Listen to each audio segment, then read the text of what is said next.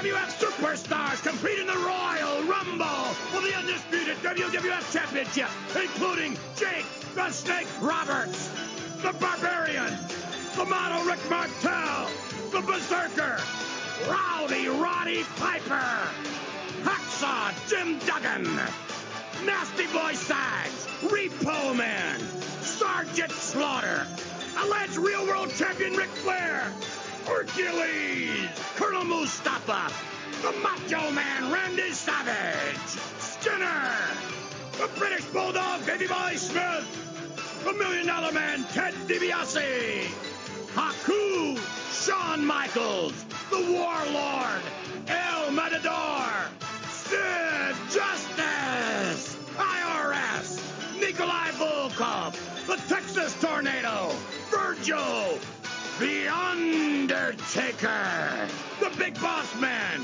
Greg the Hammer Valentine, Superfly Snuka, and the immortal Hulk Hogan.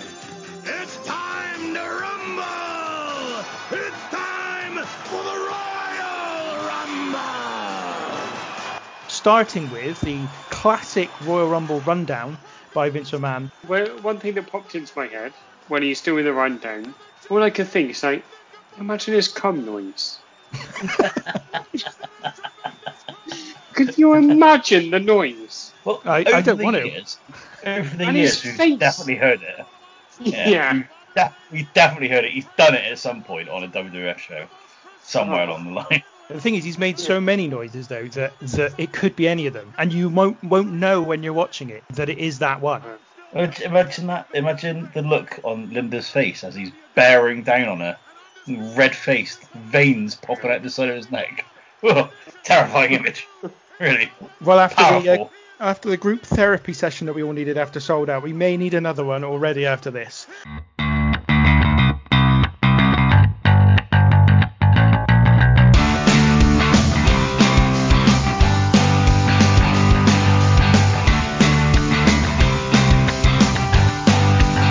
Welcome once again to the Random Wrestling Review. This is our third show now. We're already 2 for 0 for 2 in terms of good shows that we've had to cover. Not good shows that we've done, that we've recorded, but good shows that we've been covering. A couple of weeks ago we had Royal Rumble 1995, which I think we all agreed was slightly mediocre, just under average. And then last week we saw what was possibly the worst show in the history of professional wrestling, WWE Sold Out 1997.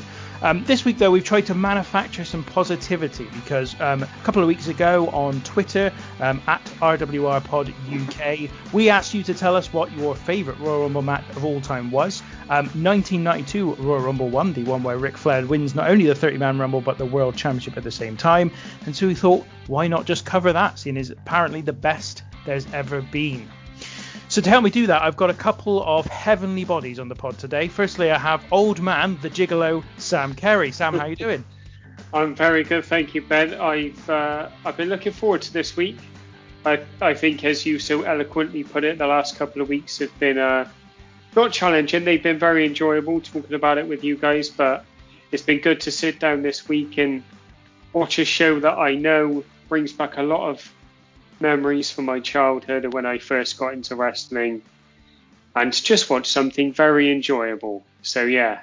And we also have the Doctor, Tom Smith. I wanted a way to make, again, you're not only is your name so generic, Tom, but it's also monosyllabic in both forename and surname. Just not, you can't do anything with it. But you are Dr. Tom, at least, just like Tom Pritchard from the Heaven. Yeah. I mean, I'll take that. I guess he was all right, wasn't he? He wasn't bad. Bruce's brother. That's probably the high point, isn't it? Being Bruce Pritchard's brother. He now runs a wrestling school with Glenn Jacobs, a.k.a. Kane, a.k.a. Dr. Isaac Yankum. A.k.a. Fake Diesel. Yes. So I want to hone in on the fact that there's 2 PhD candidates running a wrestling school, a waste of time. It was like when that Canadian guy, Dr. Tim, won MasterChef and he gave up being a pediatrician. Yeah. Just absolute waste of his gifts. So I guess I don't want us to kind of get bogged down again, but I just wondered if you guys had recovered from last week's show. Yeah, I'm still. It almost felt like therapy last week to talk about the Miss NWO pageant. And unlike therapy, it's haunting me. The horrendous production values, the horrendous interview segments, the chauvinism, the toilet, but most of all, the kiss. The Bischoff kiss. And it's ingrained on my memory. He's almost broken down. He's almost broken down talking about this. Yeah. I think I'll move on as quick as I can, Tom. If you're all right with me not to come to you on that one, I think I'll just move on. Well, I just wanted to quickly mention that there is one disappointment in this pay-per-view that I did miss, which was obviously a big highlight of the last one. It's the fact that there's no grey hoodie tucked into jeans in this one. There's not. I'm sure there's other things there that we'll find fashion faux pas and hair styles that we can comment on all the same. So yeah, we're covering Royal Rumble 1992 today, and I should hope a fair bit more positivity, as I say, for what we covered today. As usual, I want to kind of get your overall thoughts on the pay-per-view, what you thought kind of as a sort of summary. Let's start with you, Tom, this week. Oh, well, for a start, we're back at home, aren't we?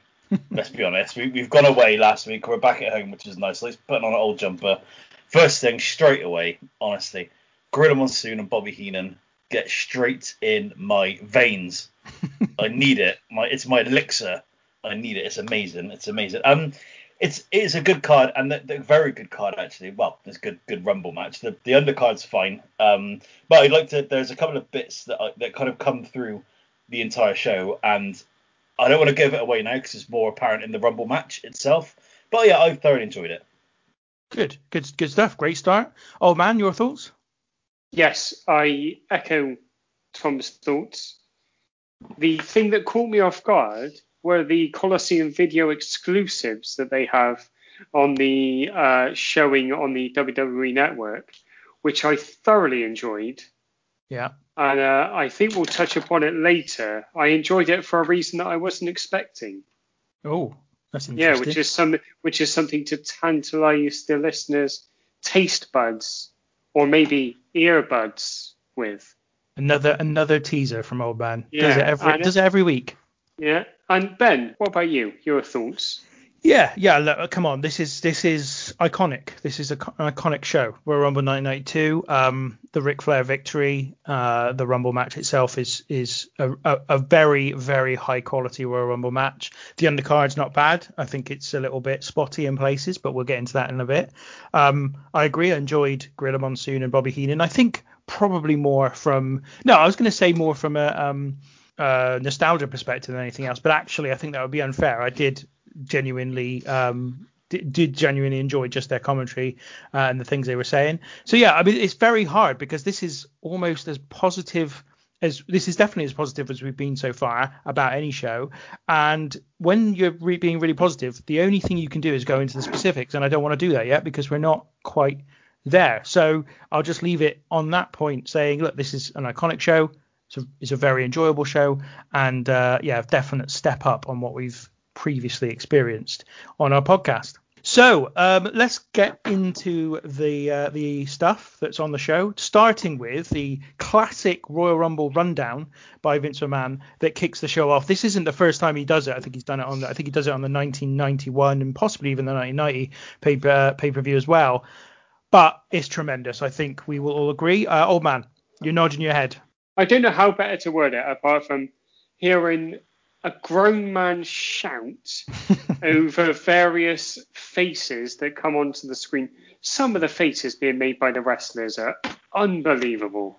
Berserker, Hacksaw Jim Duggan, Jerry Sags, Sergeant Slaughter, Hercules, Macho Man Randy Savage, Skinner, Warlord, all look severely constipated. Very much so. And Jimmy Fly Snooker looks horrified at what he's just done to the toilet. Look at his face. He looks like he's looked down in the ball and been like, fuck. This is why this is what Vince brings, in my opinion, is enthusiasm, no end. No matter what's going on, he'll bring the enthusiasm. And obviously this is the Rumble, so it's a particularly exciting point in the calendar anyway. But his excitement and his enthusiasm just ramps up even further. He can take it to the next level because he has just got that much enthusiasm for everything that's going on in the product. And I think sometimes that's to his detriment in terms of when he's writing it and when he's booking it sometimes, because he's so enthusiastic for it that he can't see the flaws sometimes in what he's actually presenting. But when he puts it onto the screen, when he himself brings that enthusiasm onto the screen, it's gold. And I think that is what we get from this Rumble rundown in the first place. I also have to be thankful that for this one, I think it's at 89 or 1990, he reads out all of the people who are in the Rumble in order that they come out as well. And I'm quite glad he doesn't do that this time as well. So let's move on to the opening match of the night, which is the New Foundation, Owen Hart and Jim the Anvil Neidhart against the Orient Express. Cracking little match, this one. Owen Hart and Jim the Anvil get the victory. Old man, thoughts on this one? Right, the first thing that struck me, God rest his soul, is Owen Hart. Sorry, Anvil, I know he's dead as well, but God rest Owen Hart's soul, because he's doing stuff in this match that I can remember as a kid just thinking, I've never seen this. What's he up to on those ropes? And when he dives through the ropes, I legitimately, even though I've seen it 10 or 12 times, I legitimately thought he was going to kill himself. Like, he pelts through those ropes and lands on either Kato or Tanaka. But it's tremendous. It's just classic tag team wrestling. It is. It's just really, really good. And you got Mr. Fuji on the sideline just laughing. He just laughs. That's all he does. It's a 17-minute match, so it's abnormally long as well. Opening encounter of the show, and it's one of those ones that I think has passed over my head in the past. I've seen this show obviously a number of times, but I've never kind of acknowledged how good this is until this watch. I think it is a cracking little opener. Tom, any thoughts? Neidhart is the perfect foil for Owen Hart. He was a perfect foil for Brett as well, but even more so, I think, for Owen, because Owen Hart was so much more of an aerial-based wrestler, obviously, versus Brett. They complement each other so well. There's like just little bits, like when he's like pretty impressed as well, because he was a big lad. He's pretty short, wasn't he, old Neidhart? But he was a big lad.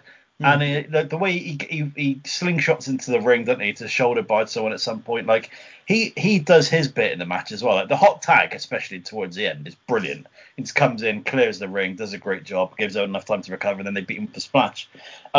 Both entrance music are absolutely fire. I was a big fan of the Orient Express's music, and I was a big fan of the New Foundation's music, and I was also a big fan of their jackets as well. Oh. The lime green jackets, which I still can't get my head around how they actually work. But it was great. It's just little things like Owen Hart's selling of his shoulder injury after Mr. Fuji puts the cane into the turnbuckle and he gets run into it and stuff. But he's still selling it and looks legitimately really pissed off at the end of the match about it as well. It was just fun. It was just a great classic kind of WWF style tag team match. Yeah, it was, and I think what's really interesting here, what really stood out for me, is comparing it to either of the two shows we've watched in the past on this podcast so far. Just the level of investment from the crowd instantly. These aren't top level guys. These aren't even really mid card guys. These are like bottom of the card type guys who will pretty much always either be in the opener or the second match.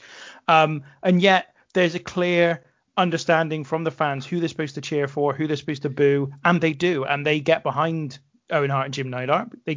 Jim Neidhart gets a big pop just from the fact that he's got that history with Brett, and the Orient Express are clearly defined as heels, and as a consequence, even though this last 17 minutes and the crowd are predominantly families with lots of children, they're into it all the way. There's no boredom. It's just full investment and really, really strong tag team action. And it's one of those matches where actually I struggle a little bit to determine exactly where I see it in terms of how good it is, because it's very easy to write off these kind of early 90s WWF tag team matches as being kind of technically quite good, but not very spectacular. But as I've aged, those are the kinds of matches that I really yearn for more and more. Is just these really technically sound matches with really well built, really well paced matches that just kind of fly by and are just so easy on the eye and so easy to watch. And this is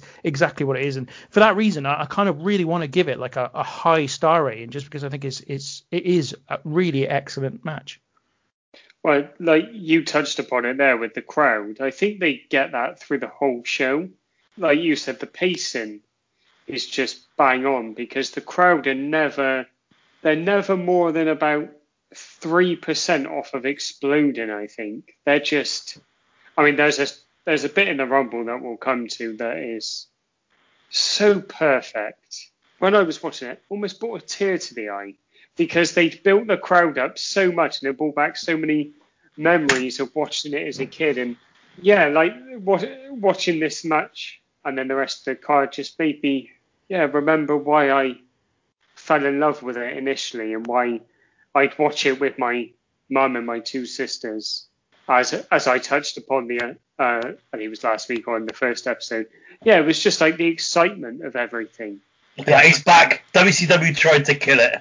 The NWO tried to kill it last week, but it's been dragged back in. It's interesting. I mean, as well, you think about, we talked about the Royal Rumble 95 episode, the potential for Owen Hart and Jim Neidhart to have got to the final of that tournament and gone up probably against 1-2-3 Kid and Bob Holly. Imagine what that match would have been had it been Owen Hart and Jim Neidhart against them. And we kind of got a taste for what it would have been in this match. Interestingly enough, as well, only about a week after this, Jim Neidhart was out of the company. Going back to Tom's kind of firing comment the other week about how Jim Neidhart just constantly moved in and out of the company, and of course the attire that Owen and Jim Neidhart had was then moved on to High Energy, which would be Owen Hart and Coco Beware, which was I guess the next idea that WWF had for Owen, because what else was he going to do at this time? And so, yeah, a shame, I suppose, because ultimately on both occasions when this tag team looked like they could have been kind of ready to break out and do something interesting, Jim Neidhart was gone from the company within a matter of weeks or months. Well, Jim Neidhart was considerably bigger with Coco. So do you think they made brand new trousers for him? Or do you think he then tailored the ones that we already had Neidhart worn? They were a different colour. I think they were different, kind of just all different. Those bloody bags of McMahon. Saying that, those trousers were very baggy on Coco, so who knows? Like, can you imagine being Owen Hart? He's in the family, so he'll know that the Amble's probably on his way out. And he's like, I wonder who they're going to put me with. And then Vince calls him and he's like, come on, Owen, I've got you a tag team partner. And then he just opens up a door, just like it's a game show, and Coco Beware stood there. Owen Hart goes, not the fucking Birdman. Not the fucking Birdman. Fuck off. And then, obviously, after Owen's passed away, Coco Beware takes his rightful place in the Hall of Fame. And where's Owen Hart, eh? Where's Owen Hart? Wow. Strong words. I do think that last week damaged him just a little bit, if I'm honest. So yeah, lovely little opening match, really nice stuff. Then we had the build up to the Mountie and Roddy Piper's match for the Intercontinental title. Now, before we get into this, what had happened just about from the clips that we saw about a day or two before the Royal Rumble, Bret Hart lost the Intercontinental title to the Mountie. The storyline was that Bret had a temperature of 104 degrees, which Bobby Heenan took great delight in saying that he'd wrestled with a 113 degree temperature. So that was no excuse. And so the Mountie was the champion. And after the match, he continued to attack Bret Hart. Roddy Piper came out to make the save. And then when Piper turned his back on the Mountie attacked Piper too.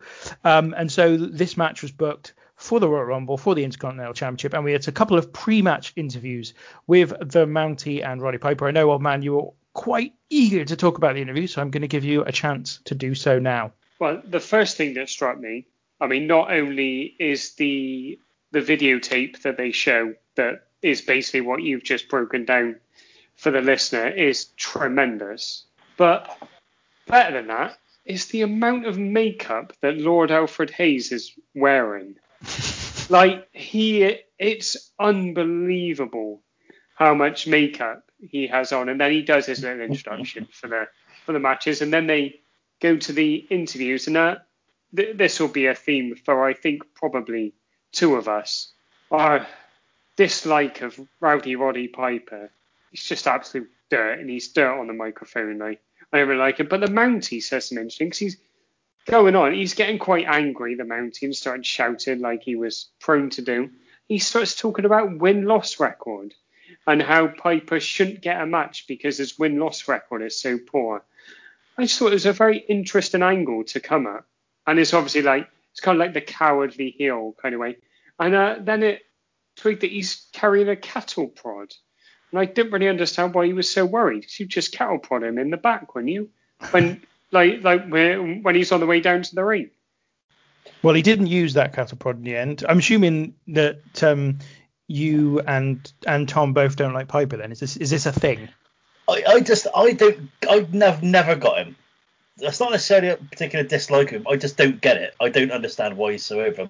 That being said, there's a bit that I will talk about later that I did thoroughly enjoy with Piper. But in terms of his in-ring work, I've never been a big fan of. He talks very strangely on the microphone. Not even Scottish. Don't even pretend to put on an accent. I don't know. I never got it. But what I would like to touch back on, which I thought Old Man was going to go for, is that at one point, Mountie says, "I'm going to take your manhood," which I thought was a very, very questionable thing to say. And then what I did actually like, to be honest, to counterbalance what I said just then, in Piper's retort, Mountie says, "I'm going to take your integrity, I'm going to take your manhood, then I'm going to take the title," or something like that. And Piper says, "You said you're going to take my integrity, well, you can't do that because I haven't got any integrity. And you're going to take my manhood." And then he goes, "Oh," gives a really weird look to Mean Gene. It's brilliant. He just goes, "Oh, well, I don't know what you mean by that."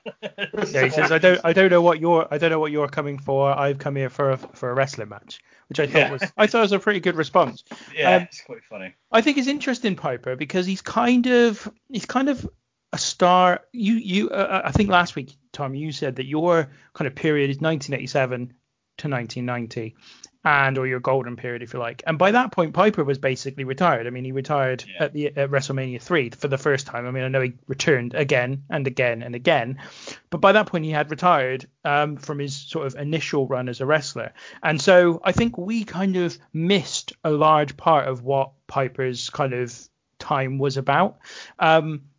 He was a big star, obviously, for the WWE in the mid-90s. It was a major part of WrestleManias 1 and 2, and 3, I suppose, because his retirement match was quite a big deal. He'd previously been in Mid-Atlantic as well, where he'd been a kind of main event level star. His charisma, again, it's kind of some of it. It's kind of like what I was saying about Vince as well a couple of weeks ago. Like, his charisma, I can understand why people find him a bit awkward later in time, but in the early 80s, like, he was head and shoulders above most other people around because he could string a sentence together and be a little bit funny. And it's something that set him apart because he has got a kind of, I don't know what the word is, but he's just got a kind of slight strange style about the way he talks. But it would just set him apart because he wasn't just shouting or wasn't just, like tripping over his words every third word. And so I think that's where, again, it's kind of a time thing. I think if you'd seen him at a certain time in his career, you might have a different viewpoint. But I think what happens is most of what we will have seen is the stuff later in his career when he wasn't as good as he had been in the past. And even like we're talking about stuff in 1992, for example, which was after at least one retirement into his career, and also stuff in 1994 when he was a little bit older, and then again in WCW in 97 and 98. Like this is kind of Piper as a shadow of what he previously was. So it is one of those difficult ones, I think, sometimes when most of what you've seen of his kind of stuff is way past his peak, way past his prime. You also talk about him standing out a bit, but quite a lot from everyone else back then. During this period as well, you've got charismatic promos, haven't you? You've got Hogan, you've got Macho Man, you've got Jake Roberts. You obviously got Flair now as well, regarded as one of the best talkers of all time. So there's quite a lot, there's quite a lot in there as well for him to go against. Yeah, I think if you consider like those days before WWF went national and basically took all the top talent from everywhere in the country, these promos were scattered around the country, so they weren't all in one place. So if you had one guy who could talk, he did a load of talking and would appear regularly and would be in all the main feuds and all the main matches. Whereas now, as you just said, you could list them off, the number of guys who can talk and can draw people in with their promo, and they're all on the same show. They're all in the WWF at this time. So it's just a lot harder to judge him on this period, I think, than you might do if you saw some of his earlier stuff. Then the match itself for the Intercontinental Championship only lasts 5 minutes, which is a little bit of a shame, I thought. But I guess Piper is doing double duty here. He's in the Rumble and in this match. It's not bad. Roddy Piper in the end taking the victory with a sleeper hold. Tom, your thoughts on this match? It was all right. It wasn't very long, quite mercifully, but I didn't massively enjoy it too much. But this is when there's an element of this in the first match, but it's in the second match when I really start to notice how good Heenan is. I mean, we all know that he was a magnificent commentator and a magnificent personality and talker generally, throughout his entire career. But this pay-per-view throughout its entirety is his masterpiece. He is the star of the show, in my opinion. And this is when they start talking about, one, you can already hear him starting to plant the seeds for him really digging into Bret Hart later on in his career, which he did a lot, especially Stu. He always loved a bit of a go on Stu. And he really starts hyping up the Rumble for Ric Flair as well in this match as well. There's one bit that I did notice as well. The 104 degrees, that stuck in my head as well. And it reminds me of there was the game, I think it was game 5 of the 1997 NBA Finals between Michael Jordan and between the Utah Jazz and the Chicago Bulls. And Michael Jordan, it's the infamous flu game where Michael Jordan was really ill. And they must say flu-like symptoms, and old man will back me up on this, they must say flu-like symptoms every other minute in that one. And I'm pretty sure that throughout this match, they say 104 degree temperature more times than anything else, because it is mad. It really burnt into my brain at that point. But it's fine. Yeah, it's fine. Oh, man. It's a 5-minute match with Piper and the Mountain. Yeah. There's not much, right, is there? I mean, the one thing that astonished me is, even though what we've just said about Piper, my God, is he over? Mm. I mean, the crowd are gagging for him, absolutely. It's almost like Austin levels of gagging for him. Like when those bagpipes start, oh my word, the crowd, women dropping their pants, unbelievable. The thing that bothered me about the match, like Tom so eloquently put it, the match is it's 5 minutes and it happens. But there's a couple of times, and both of them do it. The old Mounster and Piper, they get them in a position where they should go for the pin, and they take bloody ages about it. They take absolutely ages to just walk over and then try and get a pin, and then they don't win. And it was disappointing. It felt lazy. And it really took me out of what was a match that I couldn't really give a toss about anyway. But it at least invested me because it annoyed me. And also, I was really annoyed that the catch point didn't get used, because I was hoping that whoever was using it was going to shit themselves like Rick Mel in Bottom. They use it at the end. It's a bit of a weird one, actually, because like this, and there's another couple of matches where they do this as well, where the babyface wins, or the match finishes, and the babyface is doing pretty well for themselves, and they continue to beat up the heel afterwards. It's very, it's not very sportsmanlike, is it? Yeah, but it's Roddy Piper, so there's a number of, I think you talked about how over he was. I think there are a number of reasons why this is, and a lot of them have got to do with how well Piper politics for his own protection in terms of his presentation on screen. So this is one of them, is that Roddy Piper effectively plays the part of a tweener a lot of the time. Like, he's not fully a babyface. There is an edge to Piper all the way through his career, like after he turns face in late 86. And you see that again at WrestleMania 8, for example, when he faces Bret Hart for the Intercontinental Championship. He's the one who plays the heel in that match, because he's effectively a tweener. Not that they had many of these kinds of roles at the time. Not only that, but this was the first time Piper had ever won a WWF championship title of any kind, despite the fact that very, very few people ever pinned Roddy Piper on television or on major events. Like, he didn't suffer pinfall losses. In fact, his loss to Bret Hart at WrestleMania 8 is one of the first times it ever happened. Tom celebrated that victory like it happened yesterday. But yeah, it's one of the, I think those are some of the reasons why Piper's so over, because he manages his own, the way he appears to the crowd and to the fans in a very kind of careful, controlled manner, which I actually respect an awful lot. I think it's something that Scott Hall's talked about in the past, is never allowing anyone to kick out of the razor's edge, for example. He just wouldn't allow it, because in his mind, you just don't let anyone kick out of your finish. It's that simple. And I really, it does depend whether or not it kind of harms the company overall. But I think when it's done the right way, and I think Piper did do it the right way most of the time, I like it when wrestlers are really invested in protecting the image that they give to the crowd, because I think this is the result. You get wrestlers who are genuinely over as a consequence. To an extent, though. To an extent, you can go too far. Yeah. The one thing I wanted to talk about the Mountie for a second. So we all know the best thing about the Mountie was his entrance music, and it used to sing along to it. Oh, yeah. Yep. He doesn't have it on this one. I didn't notice that, but you're right. I didn't Yeah, notice he that. doesn't. It immediately, I'll be honest, put me on the back foot. I guess I was like... So yeah, I was disappointed by that, and actually this must be the only time in his career when he didn't sing his own theme tune, because obviously before that it was one of the Rougeau brothers, and they were the All-American Boys. All-American Boys.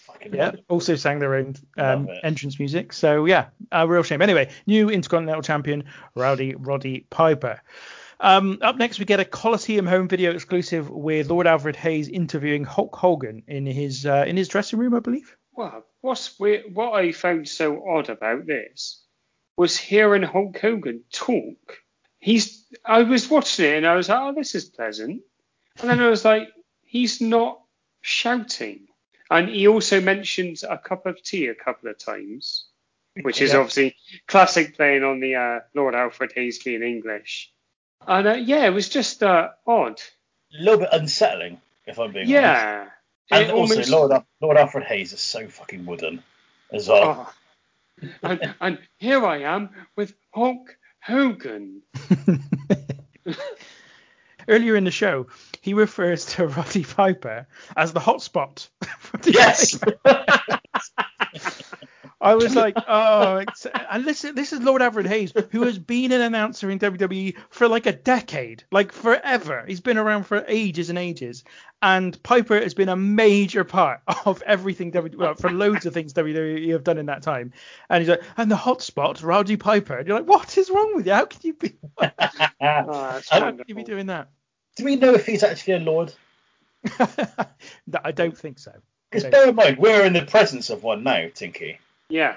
We are. Do you not remember for my wedding, I gave old man as a best man's gift a square metre of land in Scotland that he is actually a lord from? Completely forgot about that. So have you been to visit your square foot of land?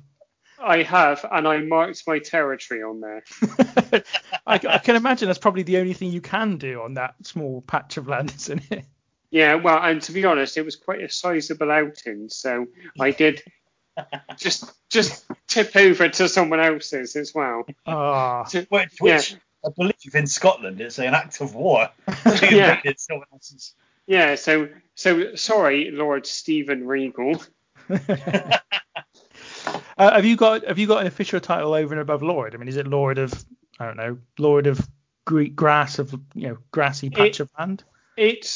I can't remember, and the card that I carry in my wallet that says it is in my wallet, which is not on my person at this moment in time. But worry not, listener. I will report back next week and insist that the host introduce me as such. Oh, he's dropping teasers all over the place this week. Yeah. I'll tell you what, there's fucking gratitude for you. You buy someone a piece of land, make them a lord, they don't even know where it is. It's in Scotland. Absolute cunt. Okay, so let's move on to the next match before this descends into just insults back and forth. Fuck off, Dickie. You fuck off, mate.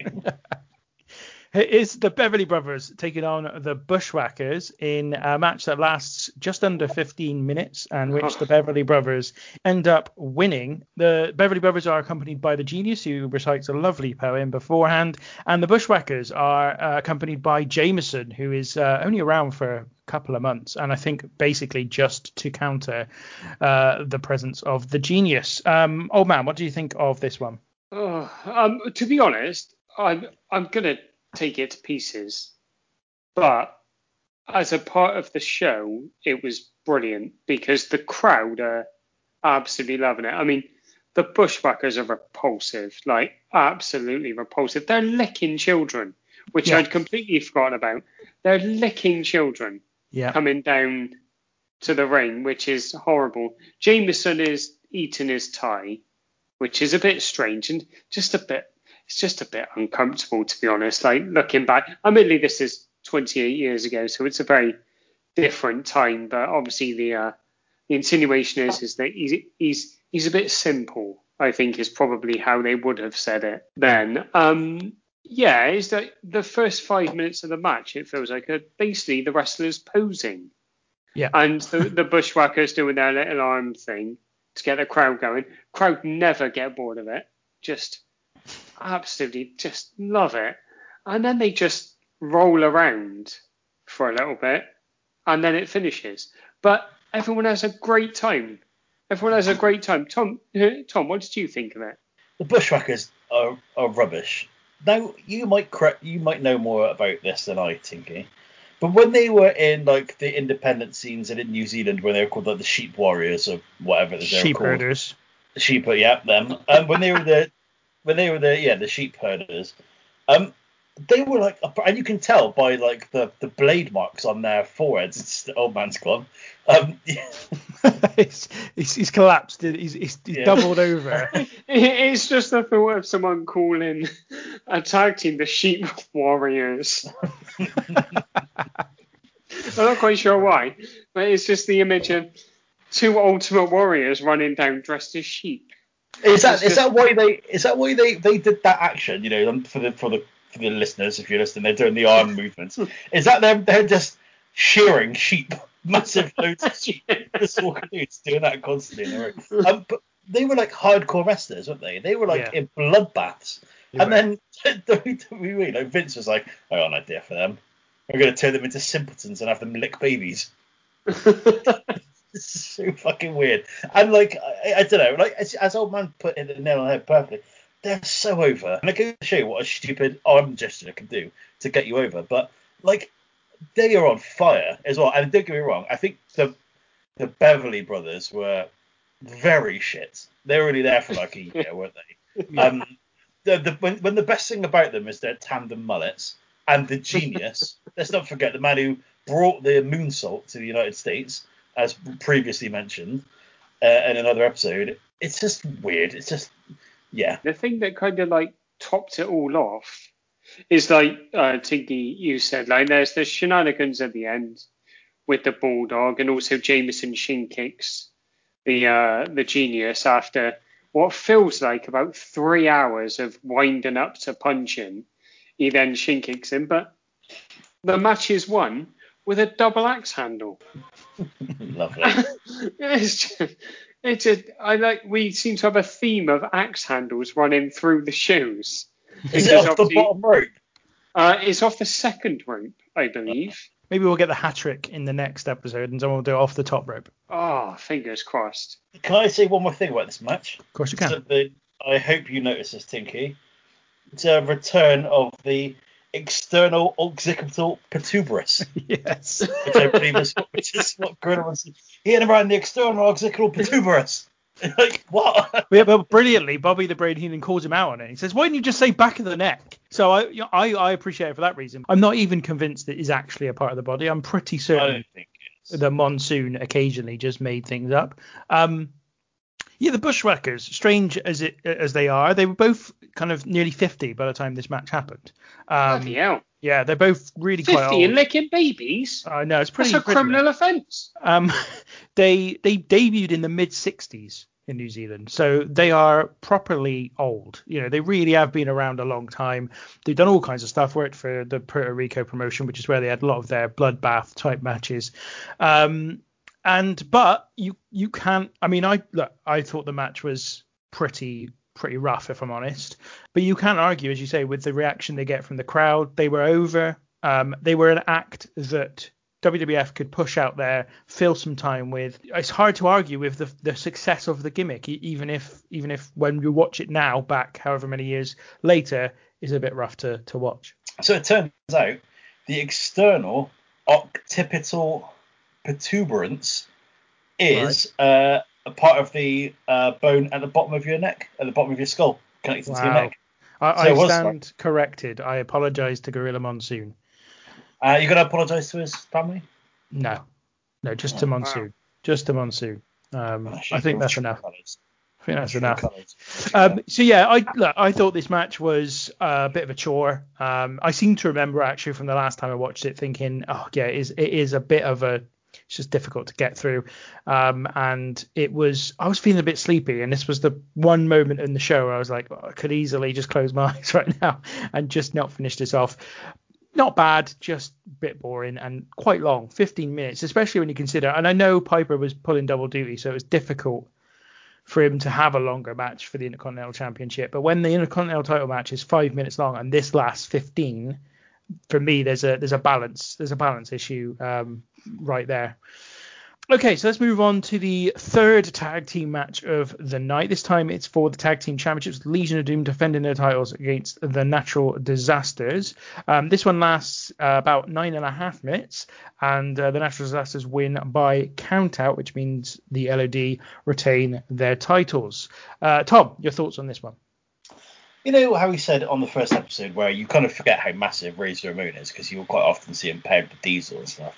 Yeah. I quite often forget how massive Hulk is. Yeah. And for someone of his size, who's that comfortable on the top rope, he gets up there several times during this match. It's really quite impressive. Earthquake was 29 during that match. Take that in for a second.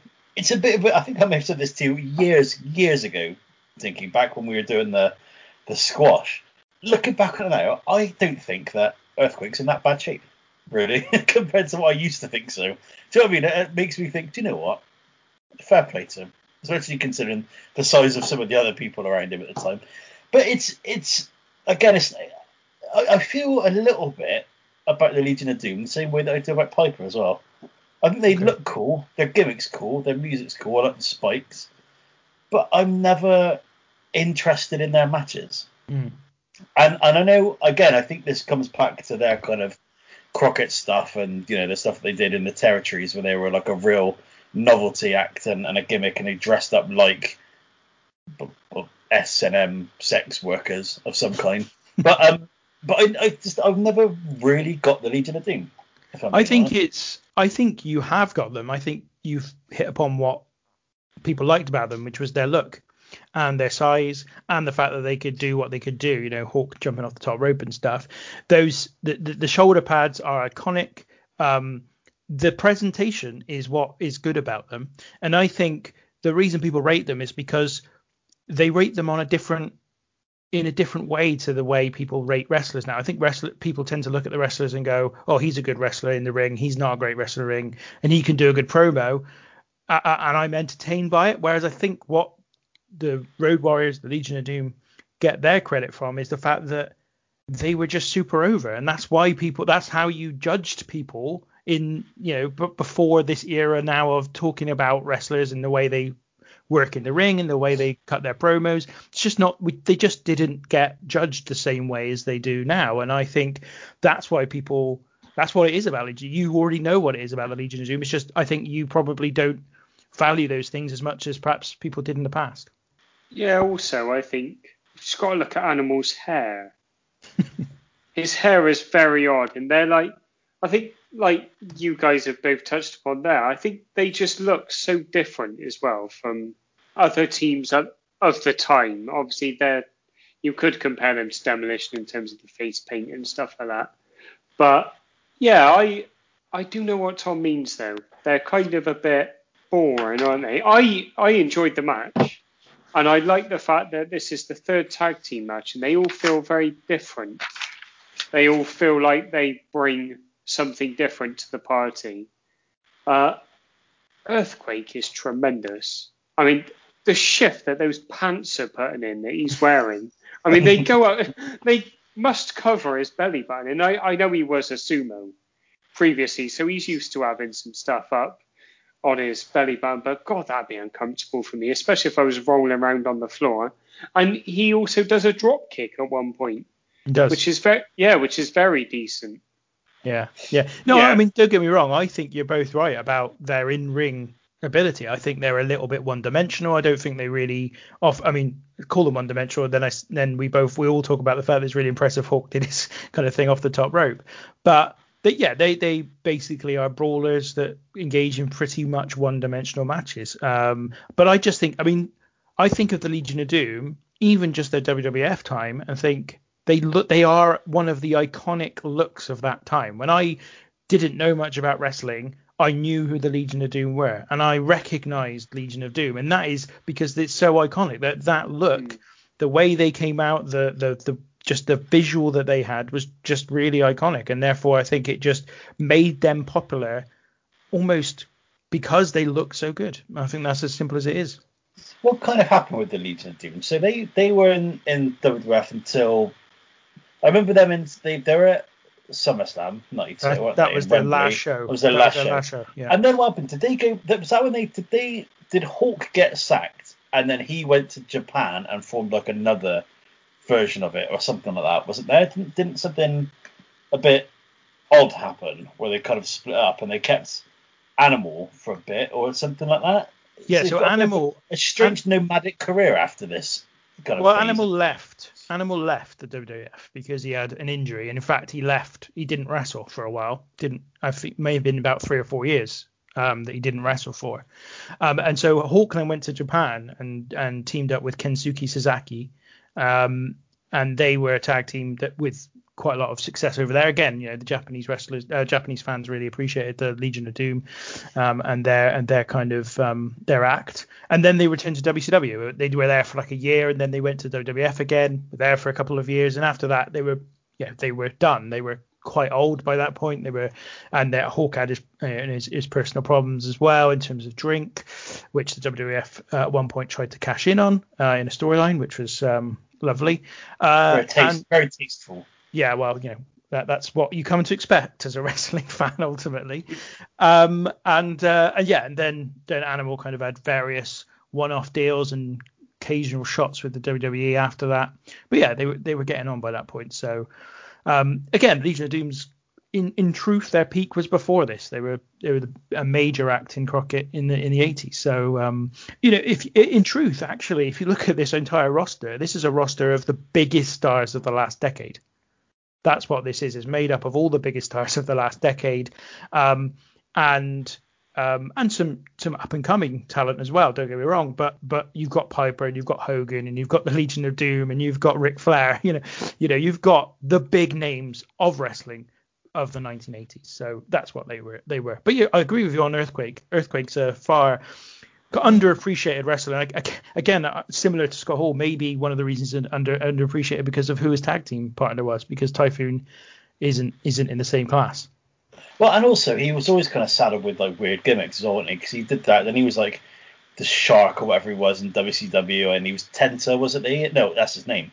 He was in the Oddities, wasn't he? Golga, and, yeah. So like he was never kind of saddled with a particular, like this first run as Earthquake when he was feuding with Hogan he was great. He was really good in that, but then kind of never got taken. He kind of almost had like the Rusev run going into the Cena match, kind of bubble burst after that, and then just a bit of a nothing mid-carder, and then in a tag team with a guy with Tug in his name. So. Yeah, who I had the fortune of meeting at a wrestling convention that me and Tom went to. Wow. With friend of the podcast, 40. And he is a wonderful human being. Just such a lovely man. Fred Ottman is his name, I believe. Yeah, he is, yeah. Oh, it's Uncle Fred. Apparently Cody Rhodes said when he fell through as the Shockmaster. Oh, no. Poor Uncle Fred. He's just a lovely guy. But he also, at the end of the match, he takes some chair shots from Hulk. Yeah, which is unnecessary. But also, they must be the shortest, swing of a chair I've ever seen. I mean, it must be about 6 inches. Hulk's swinging, and he's just basically placing a chair onto poor old Uncle Fred, and he's selling it like an absolute champ, because that's what he is. You got to protect your colleagues with his working chair shots, brother. That's true. So before we have our first break anyway for today, there is an interview after the match where the Natural Disasters and Jimmy Hart are not particularly happy about the fact that they won the match, but by count out, which means they are not getting the titles. Sean Mooney is interviewing them. Again, old man, I'm going to come to you because you were particularly interested in covering those interviews. So this interview, listeners, go back and watch it. If you don't watch anything else of the show, it is incredible because Jimmy Hart comes in. Even for Jimmy Hart, he's high-pitched. Can't understand a word he's saying. Genuinely can't understand a word he's saying. And then he shuts up. It's all right. Earthquake's going to have a chat. Can't understand a word he's saying because he's shouting so loud. Poor Sean Mooney is within earshot of them. He must have had blood coming out his ears by the end of this. It's unbelievable. Just the rage and the inability to understand what people are saying. It's just wonderful. It's just a lot of nostalgia in this show for me. I always love the different sets for different interviewers, one doing the heel, one doing the babyface. Always like that. You know what I mean? You're like, yep, this is where you are today. You're going to be dealing with them.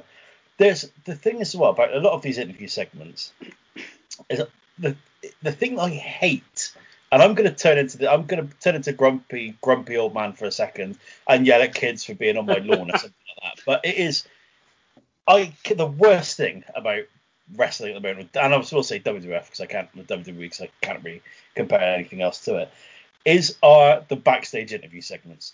They are awful. It's always interviewer, usually someone who's really short, saying, "Oh, Randy Orton, this thing happened earlier," and won't say, "What are your thoughts on it?" They'll just stand there. There'll be a pre-said monologue, and then they will walk off, and then the interviewer just stands there looking at them wistfully, going, "Oh," like that. They don't you'll never get Sean Mooney or Gorilla Monsoon or fucking Mean Gene going, "Oh," and looking wistfully away as Ravishing Rick Rude and Bobby Heenan walk off.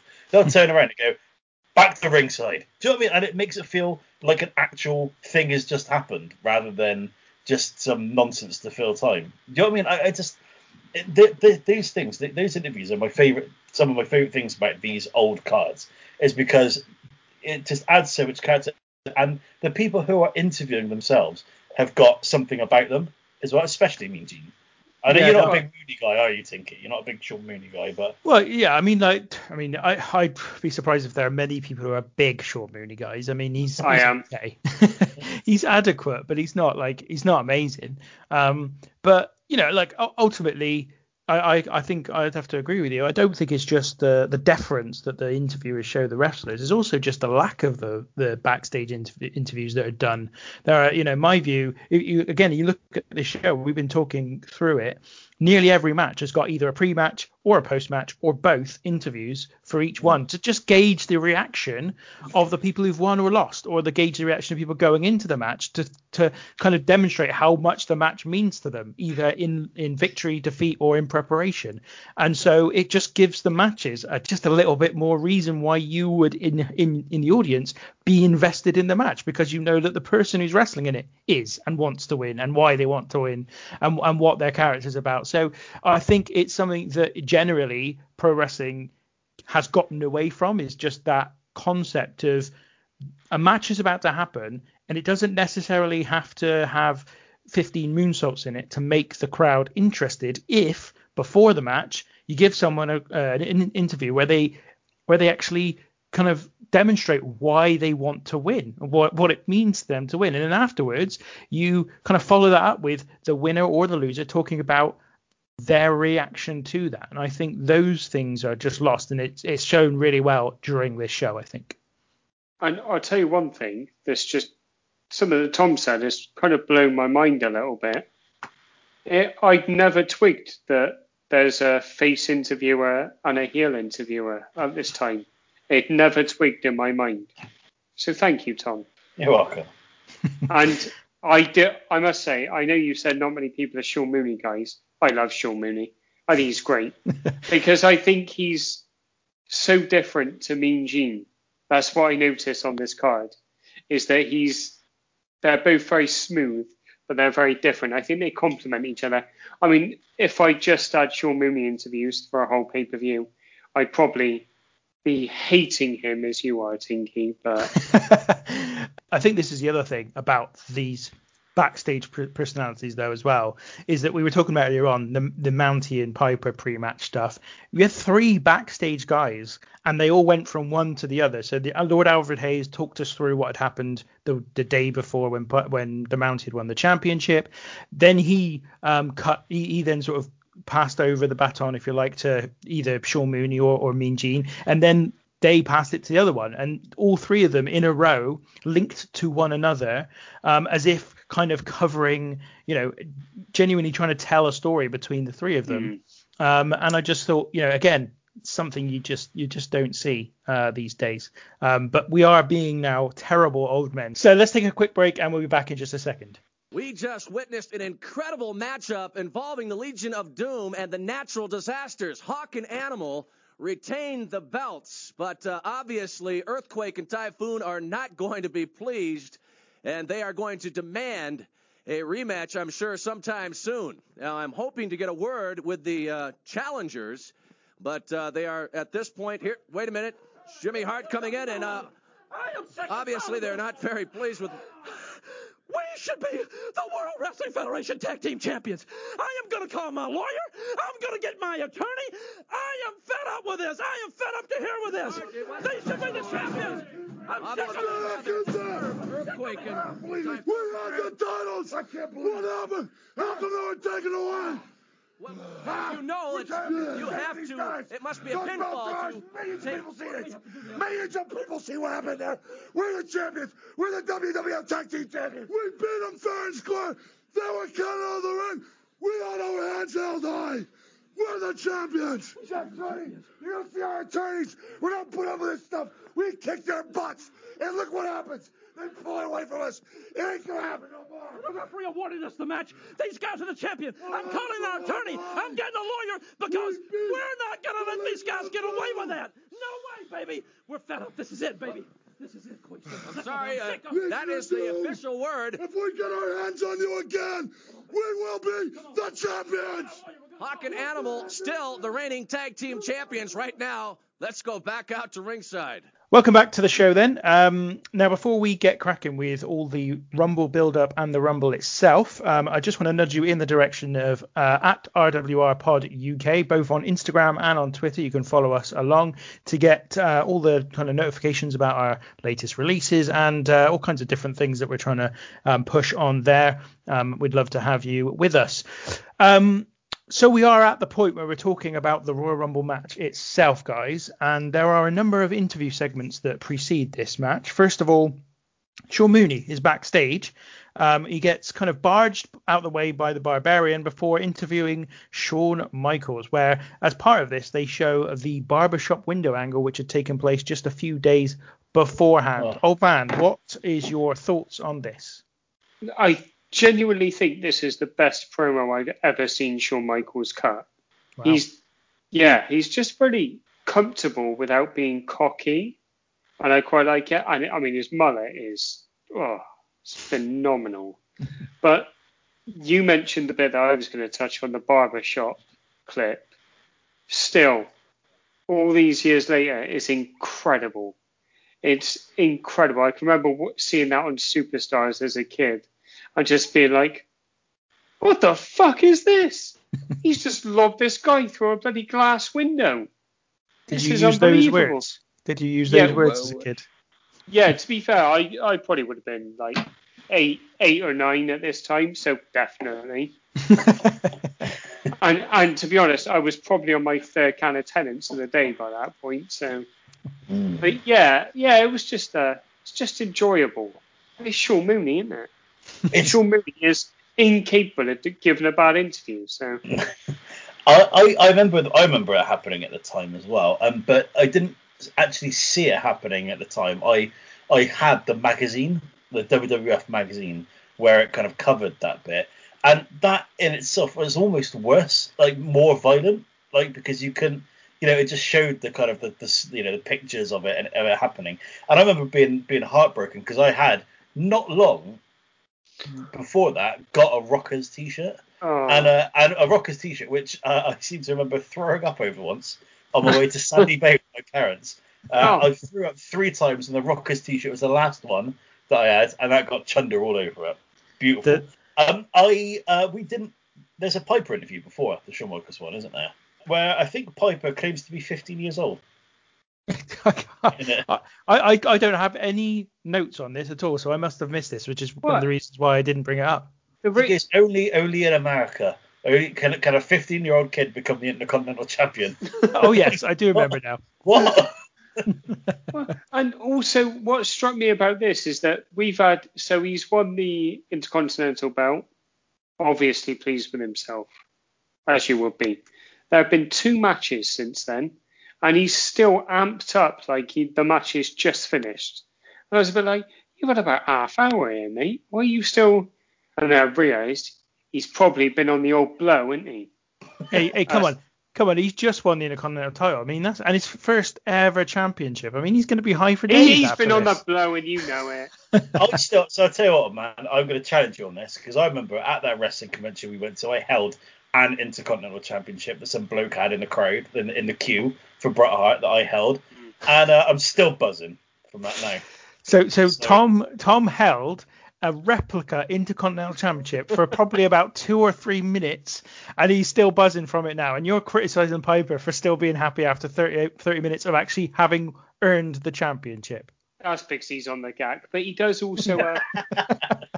Not only does he say about being a 15-year-old kid, he also gives a nice Martin Luther King "I Have a Dream" nod in his promo, because it was Martin Luther King Day the next day, which I was, that's a lovely little touch, because it was quite obvious what he was getting at.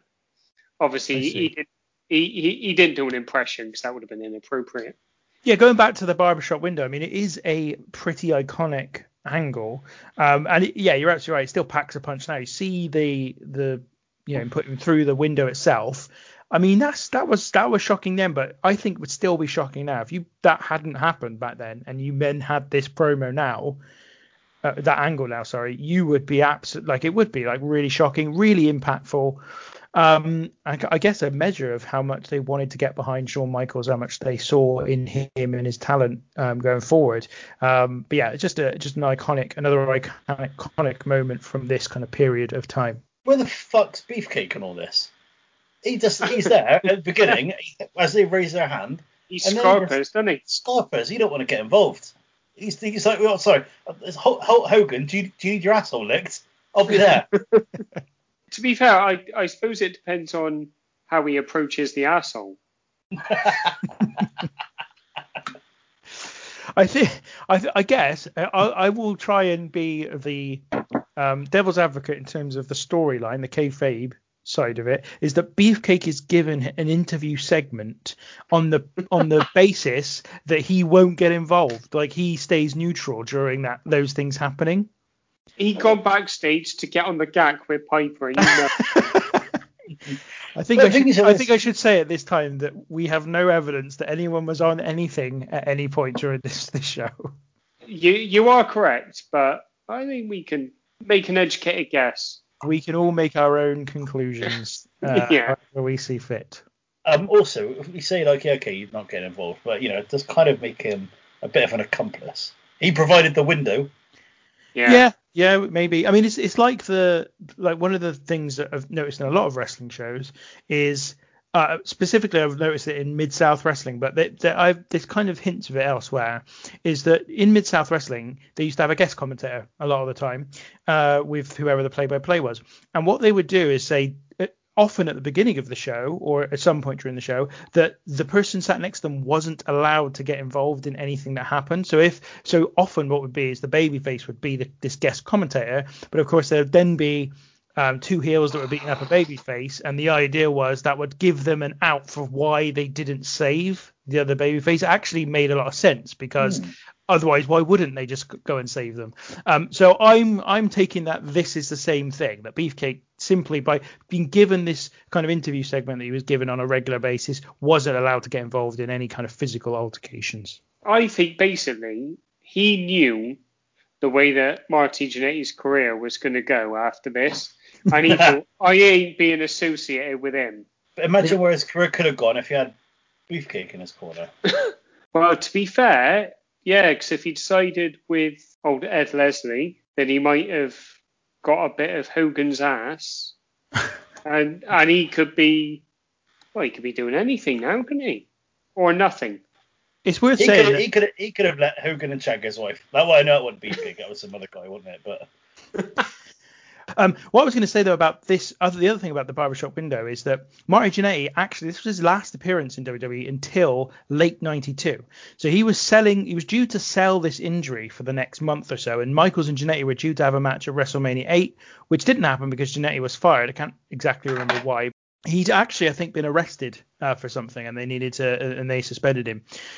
He then, but also Beefcake wasn't wrestling at this time because he was still recovering from the windsurfing accident that the WWF would then later try and draw upon for his WrestleMania 9 match that he and Hogan had with Money Inc. But this was about 6 months after the accident. As you can see, his face was okay at this point. So they did try and draw that out a little bit longer than necessary. I'll tell you what I've just thought. So, because I'd forgotten it. Sorry, we're jumping to WrestleMania 9 here, but because obviously they used that angle where old Ed gets his face smashed in, which, having read the details of it, sounds absolutely awful. Hogan just couldn't let him have it, could he? So Hogan apparently crashed his car the night before WrestleMania 9 and got a black eye just to be like, that's not an injury. That's an injury. Look at me. In fairness to Hogan, I think the only reason Beefcake was even used in that match was because of Hogan. Because you say that Ed Leslie went over on his own back. Well, he might have been on his own back. He might have been over, but I don't think he was coming back to WWF anytime soon without Hogan basically. WWE trying to bring Hogan back in. Anyway, we're going way off topic here. Let's get back to the actual show we're covering, because we then have another Coliseum home video exclusive with Ric Flair. And he reveals during this interview that he has drawn number 3, which obviously people watching the broadcast itself won't have seen, but we are watching it beforehand, which kind of spoils the surprise if anyone was going to be surprised that he comes out at number 3. Old man. I mean, Flair's hair is untouchable at this point in his career. And the thing that struck me about this is the fact that he announces his number. And I can remember watching this on Coliseum Video. And I was glad of the exclusives. It was nice to see a human side of Hulk. But it wasn't good to hear this from Flair. Very disappointed. Because angry. Also, obviously, when we get to the Rumble, Mean Gene, bloody hell, but Bobby Heenan sells it like his mother's been thrown in front of a car. And the selling didn't work for me as a young child because I knew he was coming out. It was disappointing. And it's very disappointing. It's hard to believe that Mean Gene wouldn't have relayed that information back to Bobby the Brain, having found out in this exclusive interview with Ric Flair. There's a great kind of trend running through the pay-per-view up to this point as well, where it's Bobby Heenan keeping wanting to go backstage so he could speak to Ric Flair to find out what the number is, and him just winding up Gorilla Monsoon. That's really good, that is. And then we have the sort of straight to camera series of promos by a number of people in the Rumble. I've got that Savage, Sid, Reaper Man, the British Bulldog, Jake Roberts, obviously, Mr. Perfect and Ric Flair, Undertaker and Paul Bearer, and Hulk Hogan are give their views ahead of the Rumble match. One of those classic quick fire straight to camera promos. Old man, your thoughts on this one? Well, I enjoyed pretty much all of them. The Repo Man is so into his character. It's hard to hate him, even though he's absolutely awful. Bulldog is the absolute shits. Like, awful. His promo is horrific. I won the Battle Royal at the Albert Hall in my city of London. And then, he's from Leeds. Yes. He's from Wigan, mate. In real life, he's from Wigan. Yeah, I know. From Wigan? It's all over the place. That was a really good impression of British Bulldog, and this was exactly the point that me and my wife were discussing, because he does say my impression of British. Yes, yeah, and also the fact that he does say I won the Royal Rumble in the Royal God, I can't even speak, the Royal Albert Hall in my hometown of London. And then I'm like, well, that's not true. He's not from London. And then, of course, he's one of the two men that come out first in the Rumble, and they announce where he's from, and they say Leeds, England, in the thing. And I'm like, well, he's not from there either. He's from Wigan. This is ridiculous. Later on in his career, don't they actually say he's from Manchester? Yes, they do. Yes, which at least is close to Wigan. Yeah, at least that's closer to where he's actually from. So I'm not happy about that.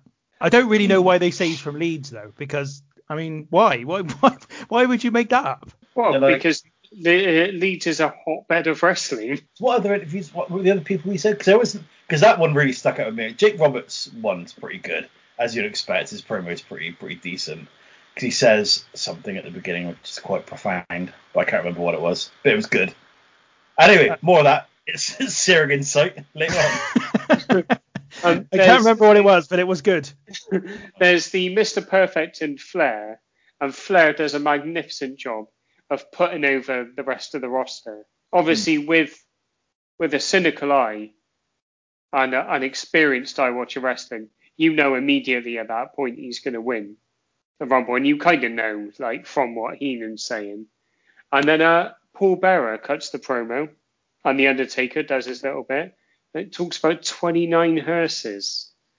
And it's like 29 hearses lined up. And I was like, can you imagine if there actually were outside the arena 29 hearses just waiting, and then the Undertaker don't win, and there's like, I don't know how many people the Undertaker gets out, say 3 or 4 drive off with some dead bodies in there. The other ones are like, sorry, have I got any work tonight, or do I need to just go home? Well, I've hired the hearse now. Are you going to recompense me?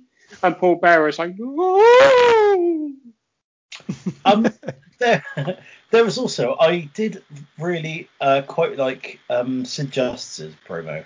He's so close and intense. His teeth are clenched the entire time. Yeah. And it's a different flavour to all of the other shown. And at this stage, was he a babyface at this point? That is a good question. I'm not entirely certain what his disposition is at this precise moment. Obviously, for WrestleMania 8, he's a heel, but I don't know if this is his heel turn, if you like, is the fact that he's now opposing Hogan. So I'm not entirely certain. One thing I do know is The Undertaker is still a heel at this point. He's over there, isn't he? Yeah, and actually, when he comes out, you can hear some cheers. But we'll get to that in just a moment. So let's move on to the match itself. Now, obviously, they don't cover this on the show, which I think is a bit annoying. I'd have liked them to just recap why this match is for the WWF Championship. Because it is for the WWF Championship. It's not just the Rumble. And that's as a consequence of a couple of matches that Hulk Hogan and The Undertaker had at the end of 1991. The first one at the Survivor Series, where Hogan's the champion and loses the belt to The Undertaker when Ric Flair comes out, puts a chair in the ring, and Undertaker tombstones Hogan on it and pins him. Then the second match is at Tuesday in Texas, and at that one Hogan wins back the title, but again in controversial circumstances. Hogan is in the ascendancy in the match, and Paul Bearer tries to get involved. Hogan takes the urn off of Paul Bearer, reaches in, grabs some ashes, and throws them into the eyes of the Undertaker, just as the referee is kind of is being distracted, and then Hogan then pins the Undertaker with a roll up to win the championship back. As a consequence of all that, Jack Tunney stripped Hogan of the belt, declared it vacant, and then put the title up for grabs in this Rumble match, and therefore the belt is on the line. Jack Tunney opens up the match, explaining that the winner will be the champion. And from the noise in the background being made by Tom, we can tell that Jack Tunney isn't exactly his flavour of the month, shall we say. Do you want to speak on that, Tom? I'll tell you what, right? Jack Tunney is so boring and has all the charisma of a wet sock. He is awful. He comes down, and I tell you what, as well, he's got. Do you know what? He might be actually brilliant, and I'm just not intelligent enough to realise it, because he's got some fucking heat from the crowd. The crowd are like booing the shit out of him when he comes down. They're like, yeah. So, and this is before like the age of the smart fan as well. So it's not like they're like, we're booing him because he's rubbish at his job.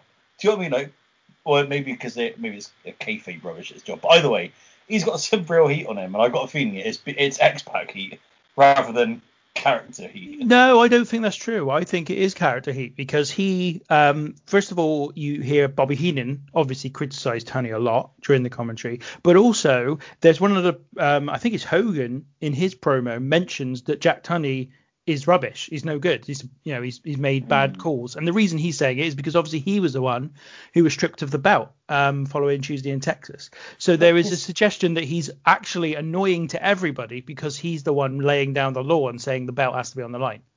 Can I go back to the Hogan promo actually, which we didn't really cover? Again, starts going on about cups of tea. Yeah.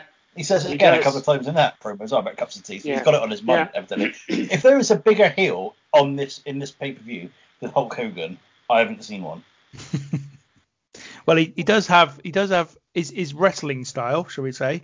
He does like a poke in the face, doesn't he, old Hogan? Yeah, we'll chat about what happens at the end, but it's also to be moaning about the authority figure taking your belt away is quite a heelish thing as well, isn't it? I guess you're right, but I think the idea was that nobody liked Tunney because he was the necessary evil of there being someone playing like the president role. I think the idea is that you're supposed to dislike Tunney, but not because he's a bad person, but because he's the referee. Like in a football match, everyone hates the ref no matter what side you're on. This is what Tunney's role is supposed to be. He's kind of like the bad guy without doing anything bad.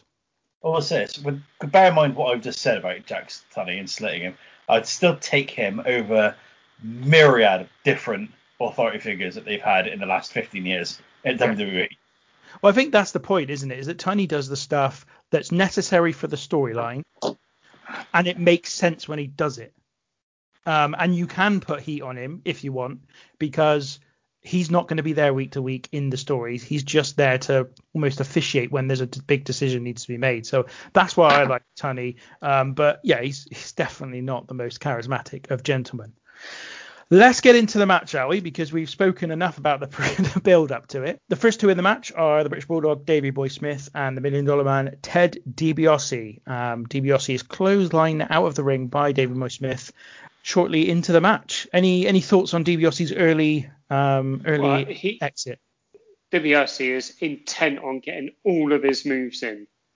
I think he's in there for like a minute and a half. He wants to get everything, every ounce of DiBiase he wants to leave in that ring. Hopefully just in a metaphorical sense. And also the Bulldog sequined Union Jack that he comes down to. He comes down wearing is. It's a good look. We've now seen Ted DiBiase perform a wrestling role, a commentary role, and a management role in three different shows. Yeah. I think it's a criminal waste. Now, admittedly, he's getting near the end of his career now, isn't he? Is he with IRS at this point? Yeah. Are they money? He's getting near the end of his career, and I understand why he might not want to be in a Rumble match for a really long time. But 1 minute and 18 seconds is an absolute fucking waste of Ted DiBiase, especially when if you think back, and it's only 4 years earlier, 3 years earlier, but the Royal Rumble '89 is he puts on an absolute clinic in that Rumble, and ends up in the final two men with Big John Studd, and it's an absolute sham that he's out that early, in my opinion. The other thing I wanted to quickly say, he comes down with Sensational Sherry, and there is the creepiest, perviest man in the front row with an airbrushed Sensational Sherry t-shirt on, with a sign that says Sensational Sherry, worth her weight in gold. And the look that he is giving straight down the camera is unsettling. And I'm looking at it now. I'll post it on our IG when this episode goes out. But it is horrible. I didn't notice that, man. I will look forward to that at RWR Pod UK to see the picture. So Ted DiBiase going out. Yeah, I wanted to make a point about that. So I know what you mean. Like, I get it. It's Ted DiBiase. He's a very talented guy. We want to see as much of him as we can. But I think this works really well. I think it's a really hot way to get the match up and running. Davey Boy Smith, no matter what you want to say about his promo, is incredibly over with the crowd, incredibly popular. This isn't even the UK, and he's like really over with the crowd. Him and Ted DiBiase have a really good less than 2 minute, I guess, exchange of action, and it sets up brilliantly for Flair to be number 3. Because he goes out, everyone's still excited. Ted DiBiase's walking out as Flair walks in. You see them pass each other. I just think it works really well. I think it's as much as you'd like to see more of DiBiase, I think if you're going to have him go out after less than 2 minutes, this is the way to do it, with like just a really getting the crowd and the excitement off to a really good start. And I think it works really well.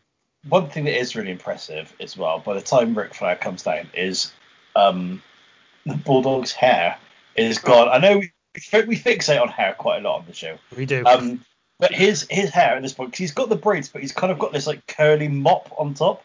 And by this point, it's almost like the top of it looks like Jules's hair from Pulp Fiction, and then he's got the braids on the back and sides, and he looks an absolute mess. I loved it. It's my highlight of the match. Yeah, well, your highlight of the match. When like you said about when Flair comes down, my God, the heat on him is unbelievable. Oh, it's nuclear, the heat. I think if he wasn't Ric Flair, he would have exploded or possibly burst into tears, because it's hot. Like, the crowd are gagging to beat him up, and it's phenomenal. So Flair comes out, and he had been, for the last sort of 6 months or so, claiming to be the real world champion, having left WCW as their equivalent of the world champion, and actually taking the belt with him to the WWF when he first turned up.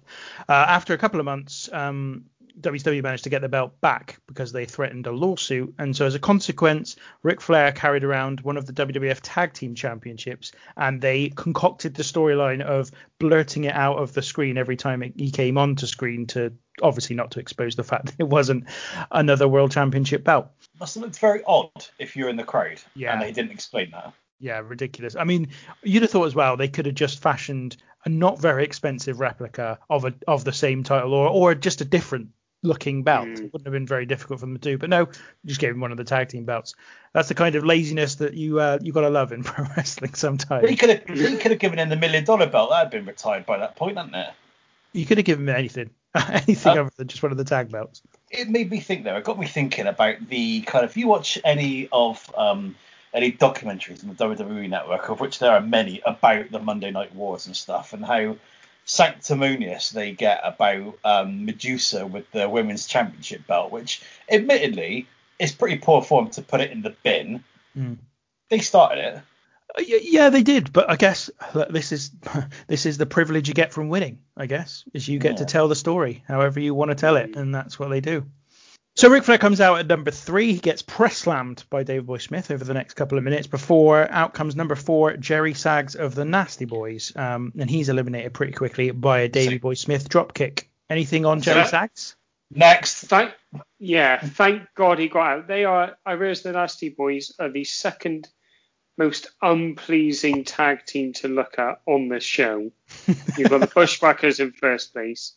And then purely because of their outfits, the Natural Disasters get bronze, I think. Yeah, and then the Beverly brothers get 4th place but they get bonus points for the mullets. The thing that I did notice as well, I don't know about you boys, but the amount of times that Ric Flair spends up in the air and landing on his back in this Rumble is ridiculous. He gets press slammed about 4 or 5 times. He gets back body dropped a bunch. He is constantly just flying around in the ring. Yeah. Do you know what I mean? It's like, I was thinking to myself, like, fuck me, that. Oh, I mean, we know that wrestling, is obviously predetermined, but it takes its toll. But I was watching that thinking, Jesus Christ, I bet he could barely walk the next day after that. Yeah. Well, also, he infamously takes all of his backdrops on his shoulder as well. Doesn't even take them properly on his back. So it must have been agony. And I think though that's a bit of a feature of Flair's work overall. Actually, is he does tend to take a lot of backdrops. Just seems to be something he does. Next up, number 5 is Haku, who we are told earlier in the show is a replacement for the other Nasty Boy, Brian Knobbs, who's got an injury. He comes out, pile drives David Boy Smith, which was really nice. It's a beautiful pile driver as well. Indeed it is. And then David Boy Smith throws Haku out not long afterwards. It's a shame because I'm a big fan of Haku. Disappointed to see him not last quite any longer than that. Yeah, he's just a good worker, isn't he? And he's got a killer mullet as well at this point. It's a great mullet. It's just 1992. What a year! It's no frills, which is funny because it's quite curly. But it's a no frills. It's a no frills mullet. It's not long. It's not pretentious. It's just there doing a bloody good job for him. It's not what it would become later in his career when it's absolutely gigantic. No. Number 6 into the Royal Rumble is the Heartbreak Kid Shawn Michaels. The main action after he enters the match is that David Boy Smith manages to crotch him on the top rope and do a spot that the two of them actually do an awful lot when they face each other. It's something you very often see. In fact, I think he probably did it during the Rumble 95 that we covered a couple of weeks ago, where Shawn Michaels kind of is led on the top of the ropes. David Boy Smith kicks him and he kind of just comes down on the top rope. Is this the first? This is the first pay-per-view appearance of Shawn Michaels in this, guys. As a heel, yeah. And is this the first televised kind of appearance of him? This is the first match that he was involved in this, guys, as well. Yeah. You would have been because the barbershop window had happened like a week before. Before, yeah. So there is again very good heat on him as he comes into the ring as well. And it must have been very shortly after that Sherry became his manager. Yeah, not long after. So then number 7 is El Matador Tito Santana, which despite how much they try to stick to, they keep referring to him as Santana rather than El Matador because he's been in the company now for about 15 years by this point. He'd won the Intercontinental Championship a couple of times. When the Intercontinental Championship as it was genuinely important. You can't change someone's name who's been doing it for that long. I'm pretty sure that Bobby Heenan calls him guacamole as well on the way down, which that you think surprised me. You think, a little bit now. I mean, he is. To be fair, he's wearing green, but it's still a little bit like I'm not sure about that now.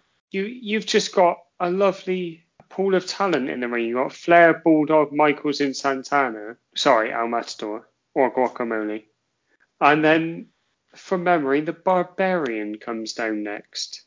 Yes, you're right. Barbarian comes out next after a low blow by Flair on David Boy Smith and Santana flying forearm on Flair after that. Barbarian comes to the ring.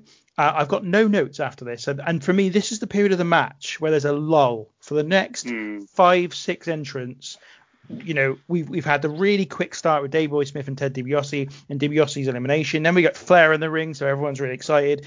Shawn Michaels is not long after that. Then we get Tito. And then things start to calm down for the next few entrants, which starts with number 8, the Barbarian, which, old man, you've already made your feelings perfectly clear on. Tom, you obviously prefer this version of the Barbarian to the one we saw a couple of episodes ago. Yeah, but I still prefer the Powers of Pain Barbarian. I see. So... Well, maybe one day we'll get to see your preferred version of the Barbarian. In fact, we've seen the Barbarian also at the Sold Out pay-per-view because he came out into the crowd with Haku. But I'll be honest, I've got nothing on the Barbarian. Fair enough. Yep. Number 9 is Kerry Von Erich, which I think, again, I don't think it gets... I think it's part of this general lull, but there is a quite interesting exchange that he has with Ric Flair, which is probably lost on the majority of the WWF audience at the time, because the two of them had, in the early 80s, had some pretty massive matches over the NWA World Championship. But by this point, obviously, Kerry Von Erich is very, very late into his time on this earth. Any thoughts on Kerry Von Erich? I think that I'd see there is a little bit of that. I do feel like it's a bit of a missed opportunity, to be perfectly honest, because they go in, they have a very brief exchange, but he has a very brief exchange with Flair, and it is a very brief exchange. It should have gone on for a little bit more longer and a bit more intense, I personally believe, because it would have been a nod to those matches, back in Texas.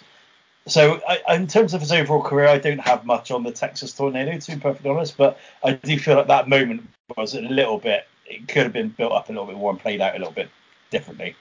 I just think the reason it wasn't is because it would have been lost on the crowd. I just don't think this crowd were anywhere near aware of the history that they shared with one another, and I think that's the main reason it was just completely underplayed. But they still did it, which was quite nice, I think. Well, and then after that, the big gun comes down, Big Repo Man, who, from memory, hangs around outside the ring, and Bobby Heenan gets quite angry about it. He's like, he needs to get in there, and Monsoon's like, no, he's being clever. I think it's the other way around. I think it's the other way it? around. Yeah, I think Monsoon's getting angry and saying he should get in there, and Bobby Heenan saying, no, he's doing the smart thing, which I think he's right. He was doing the smart thing. Does Reaperman's leotard have tyre tracks across it as if he's been running indeed. Yeah. It's a very strange sartorial choice. What's even odder is that, like, getting run over isn't a thing that repo men do. No. Because they repossess things. They don't get run over, and he's got, like, his jacket's got the outer of tyres on it. It's like, I don't quite know what they were thinking. They were like, what do repo men do? They repossess things. I don't think... Tires. Yes. They don't generally wear masks either. No. No, which I completely forgot about. I think that's just a way to cover up the fact that he's Smash from Demolition, and they don't want people to. He will make up a Smash. Yeah, but I guess that was just another way of ensuring that no one recognised that he was Smash from Demolition. Well, obviously, it's not worked. Up next, we've got Greg the Hammer Valentine. This is such a nothing entrant into this Rumble. I like Greg Valentine at this stage in his career. No one cares about. Nobody gives a shit about him coming into the ring. He's already gone out of his rhythm and blues gimmick now, which was amazing. And he didn't even get into like a slugfest. Like, you remember the match he has with Ronnie Garvin at one of the early Manias, is it, or is it a Rumble? I can't remember. Royal Rumble. Where he just slapped the shit out of each other. Yeah. He hadn't even got like that level of intensity about it. It's actually a bit sad watching Greg Valentine come down and be in this Rumble. He is a little bit. Yeah, he has a little bit of an exchange with Ric Flair again. I mean, that's the thing. Ric Flair has a little bit of a thing with everybody here. He has a go at everyone. Valentine, though, yeah, I mean, he was well past his best. He was 22 years into his career by this point. And had been an amazing wrestler in his past. But by this point, was definitely coming to the end of a long career, of which he'd wrestled a lot of pretty high impact, long matches, similarly to Flair, I suppose. But yeah, part of the lull in the middle part of the match, ultimately. And can I? I've got to be perfectly honest. So between 9, which was the Texas Tornado, and 15, who I won't spoiler, I didn't pay much attention because I was trying to find on Google Images a picture of Disco Inferno. Why? So, you'll find out. Oh, okay, good. So I'll be honest, I haven't really got much until that point.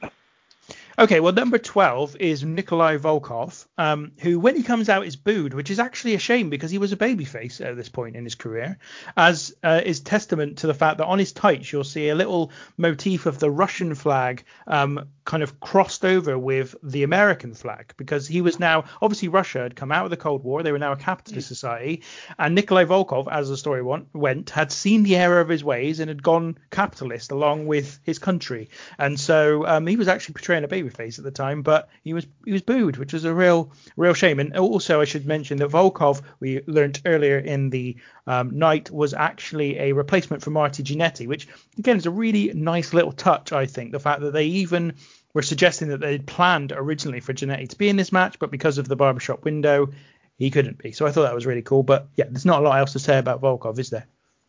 Well, the one thing I do enjoy, and I didn't realise that he was meant to be a face at this time, because he gets booed quite enthusiastically by the crowd, but he's still high-fiving people. What a lovely man. A lovely man. Nice lad. Good Well, lad. Yeah. This is another guy who'd been around for absolutely forever. You know, like by this point, he'd been wrestling for years and years and years. His debut was in 1967. You know, he was properly late in his career. He's probably just happy to be picking up a paycheck, quite frankly. After Volkov came out, we had Greg Valentine put the figure 4 on Ric Flair, which was a nice little touch. And Volkov himself was eliminated by the Repo Man. And number 13, Repo Man. number 13 was Big Boss Man, who came in and after his elimination, after his entrance, we had a flurry of eliminations. So Valentine was eliminated by the Repo Man, so 2 in a row for the Repo Man, but he was then eliminated himself by the Big Boss Man. Flair then eliminated Davey Boy Smith and also the Texas Tornado. So Bossman had come out and already the numbers were starting to to drop, and I think that was a good thing, because I think part of the reason this was a lull in the match was it was just too many people in there. It was getting crowded and becoming kind of not a lot of notable things were happening as a consequence. Yeah, definitely, and it leads lovely into the moment of the match as well, which I think we'll get to in a minute, because I think at this point Hercules pops down for a little bit. He does indeed. So out comes number 14, Hercules. An absolutely horrific man to look at. I don't know he's not ugly, so if he's listening, it's not 'cause you're ugly. I think it's just he's got this horrible moustache. He looks like an adult entertainment star. That's what he looks like. And the thought of him doing adult entertainment was enough to turn me off. Well, that's no good for someone who's in that particular industry, is it? No, precisely. I also hate to say out Taylor Soul Man, but I don't think he is listening, because he passed away in 2004. Oh, well, if his family's listening, if Hercules Jr. is listening, then please accept my apologies. I've got to be honest, like I've done a very quick tally of this. I think it's about 1 in 2 chance that if you're in this Royal Rumble, you're dead by now. Yeah, I was just thinking that myself. So yeah, I would. It's not exactly. It's a maudlin fault, but unfortunately, that is again a legacy that pro wrestling, unfortunately has. So after Hercules comes out, we get Michaels and Santana eliminate one another as they're fighting with each other. Is that with WrestleMania 8 in mind, do you think? Yes, I expect it was. Although, actually, no, because Michaels was supposed to face Jannetty at WrestleMania 8 at that time. That was before Jannetty obviously had been sacked. So, I don't know. Maybe they just got lucky there. Then we had Hercules throw out Barbarian. Flair then dunked out Hercules, and we were down to just the Big Boss Man and Ric Flair, which ended when Boss Man missed Flair and was kind of dumped out by him in the process. So then, is this the big moment you've been waiting for, old man? It's brilliant, because Flair sells that, and he probably is at this point, to be honest. He even a man who goes 60 minutes every night, like, he sells how exhausted he is. And then here he is, my boy, my favourite ever. It's Piper. It is. Just before Piper comes out and Flair's taking the Boss Man out, Bobby Heenan declares Flair the winner and world champion because he's the only one left in the ring, which is genius. Like, the noise of the crowd and the way that Flair sells it, and to his credit, the way that Piper sells it. Oh, it's unbelievable. When I was watching it, I could remember watching it as a kid. Oh, it was wonderful. And again, this is another, again, drawing on history. I mean, first of all, Flair and Piper had actually been in a feud in the latter half of 1991, but also this harks back again to the Mid-Atlantic days in the early 80s. Piper and Flair were two of the biggest stars and would regularly face each other for the NWA World Championship, and they fought out of the ring, so they kind of went under the bottom rope and fought outside of the ring, and then Sleeper hold by Roddy Piper, and he then delivered an airplane spin to him as well, which kind of meant that Piper was on top to allow number 16 to come out, Jake the Snake Roberts. So we're really now starting to see some of the heavyweights of the show. Tom, where are you at? Are you back into it now by this point? Yeah, so when Piper came down was when I was satisfied that I found the correct picture of Disco Inferno. And everything you guys said there is correct. It's amazing. It's at this point as well where Bob Heenan starts going into full meltdown mode, keeps yelling at people off camera to get him glasses of water and stuff like that, and he's like, "Oh, idiot, get me a water," and it's brilliant. And I'll be honest, when it happens, I think you've got Piper is kind of very much in the ascendancy with Ric Flair, and then when Jake Roberts came down, I couldn't believe my luck. Honestly, I was like, this is amazing. Now this is what I tuned in for. This is why we're watching this. And then it's just like the little things that make that moment so great. Just like Roberts gets in, and you see the kind of the way that character worked and the kind of thought process and stuff that he put. And he gets there, just sits down, sits in the corner, like, now you guys carry on. Yeah. And it's just those little kind of tweaks. And also, is this the first Royal Rumble where people start fighting outside the ring? Because I don't remember it really happening before this, which obviously became like a big thing later on. You think about it, is it the 99 Rumble with Vince and Austin when they go out, and it's this is the first in my, they decided to start taking some of the action outside of the confines of the ring. Yeah, I think you might be right. I'm not entirely certain.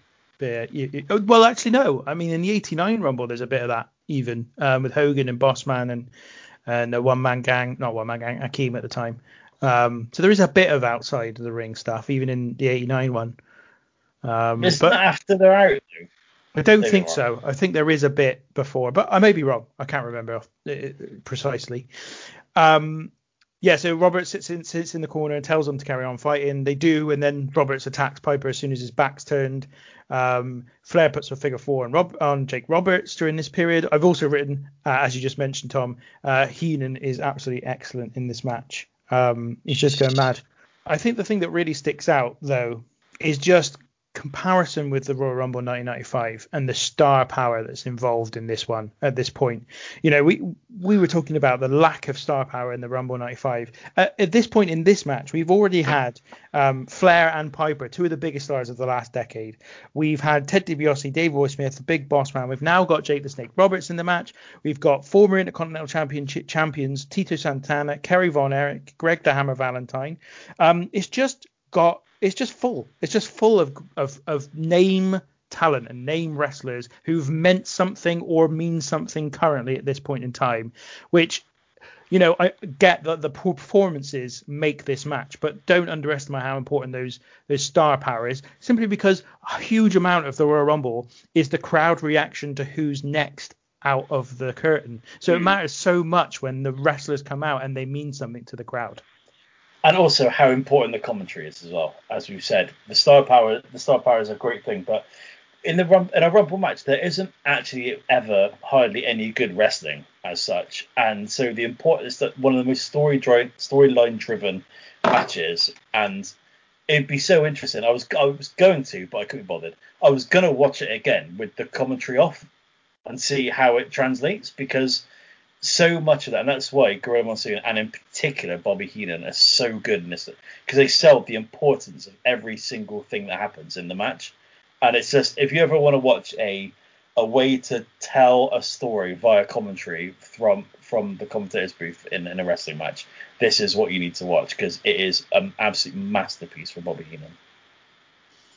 Indeed. Number 17 then is Jim Duggan, who comes out. This is perhaps a very mini lull then for the next few entrants. Jim Duggan's number 17. He gets a crowd interest, absolutely, but there's nothing much that happens in the ring for the next few entrants. Put it this way. Any comments about Haxel? He's just so over. He's over. He is so over. I can't really get my head around it because like his whole thing is just not really very good. But he's got the USA thing going for him, hasn't he? And he's got his 2x4. Yeah, which he fires like a rifle at a couple of people, which is nice. It's a simpler time, wasn't it? Yeah. It's a simpler time. That I think that is absolutely right. I would go back to the Road Warriors, and I think Jim Duggan's another case of this. Present the wrestlers well, and people will get behind them. It's really that simple. Well, and also the next person who comes in, who's making his third appearance. Yes. Yeah, he is 3 for 3. You'll have to tune in next week to see if he makes an appearance. And IRS comes down. Big Mike Rotunda. Mm-hmm. Bray Wyatt's dad, the heat he gets. I mean, for a start, there's the heat from the crowd, and the heat from what he's wearing must be extraordinary. Because it occurred to me, I've noticed this every time I've seen him have a match. He's wrestling in braces. Yep. I can't. Trousers, a shirt, a tie, what look like shoes. He's probably wearing socks as well. And underpants. How hot must he be? I'll be honest, guys. I was going into a bit of a dark place at this point in the match because I was getting worried that we were going to have to do a podcast without talking about IRS. And thankfully, my prayers were answered. I was like, oh, thank God. Thank God we kept it pushing. We got IRS again for one more week. He is our unofficial mascot, Big Irwin. Yeah. I mean, it is amazing. We've watched 3 different shows from 3 different years, spanning 5 years, from 2 different promotions, and we've managed to see this guy in every single one. Yeah. And you'd have never expected this guy to be the one you saw in all 3 of those shows. No way. The one consistent. Well, yeah, and to be fair, he is probably the greatest worker that's ever lived. So it's quite understandable that we'd see him. Yeah, sorry, I need to rephrase that. He's the greatest worker that's ever imitated a tax man in history. That's what I meant to say. Sorry. I'm a particular fan of his classic with Jeff Jarrett at WCW Sold Out 1997. Right. Beautiful. I've actually watched that a few times this week just to relive it. It's good. It was good. Number 19 is a man we've already spoken about a little bit today. Jimmy Snuka comes out to the ring. Gets a pretty good reaction from the crowd, as you'd expect from someone who again, had been very important in the past of the WWF. Any further comment on Snuka? No. Okay, fine. Let's move on. Because number 20 is The Undertaker, who immediately clotheslines Jimmy Snuka out of the match. And so Have it, Snuka. we can move on from him pretty quickly. Do you reckon Snuka stiffed him on the bills for his missus? Oh, Jesus.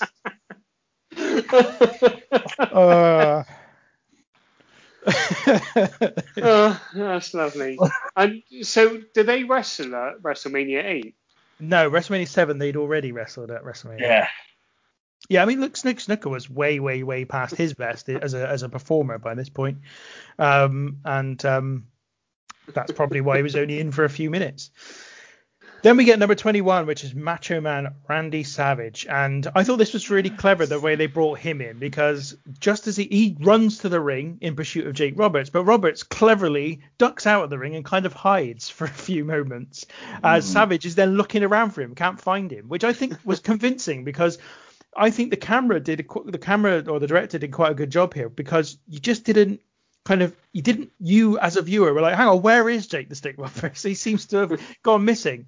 And then, of course, the minute Jake Roberts was kind of caught up or tied up with another competitor in the match, Roberts then came back in and attacked Savage. Thoughts on Randy Savage? Oh, it's just amazing. I love Randy Savage. He's one of my favourites, one of the best ever. again, it's weird. Again, he's still very good at this stage, but I think he's past his best in my opinion.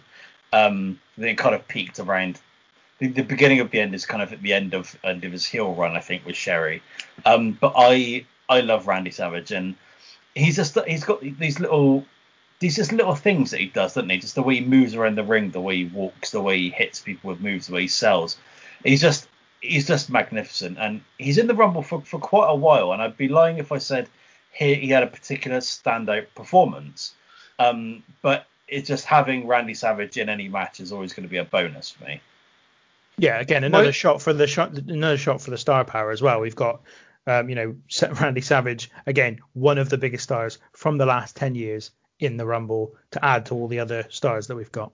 The one, and it's a very small gripe really, because the commentators cover it pretty well, is that he leaps over the top rope to get to Jake the Snake, which, in fairness, the crowd don't.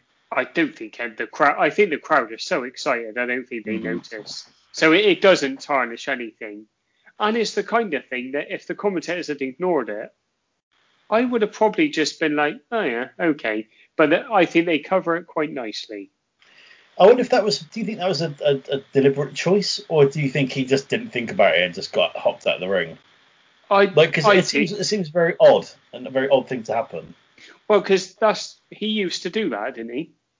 I think that was something that he did. So I guess that he just reverted to type, and it kind of played into the fact that he was so worked up that he wanted to get to Jake Roberts. He didn't care how he did it, and also it helped that obviously he wasn't pinned to win the match, so it didn't really matter.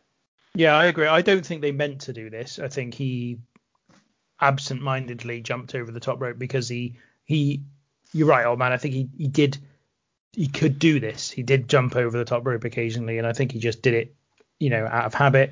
Because I going back to what you were saying, Tom, about how great Savage was. I just think he's so in the moment. Like he's so intense. He does seem to just live in the moment of the match that's going on, and I think that's just what happens. He just jumps over the top, and as you said, the commentators cover it quite well. They just sort of go, oh, there's actually a rule in the Rumble that if you throw yourself out, you're not out of the match, you're still in. So I think they're fine at the time. So yeah, I think it was okay. But you're right, I don't think they quite meant to do it this way. Number 22 is the Berserker, who there's not a lot to say about the Berserker, except I think that he could have been a bit of a cult favorite.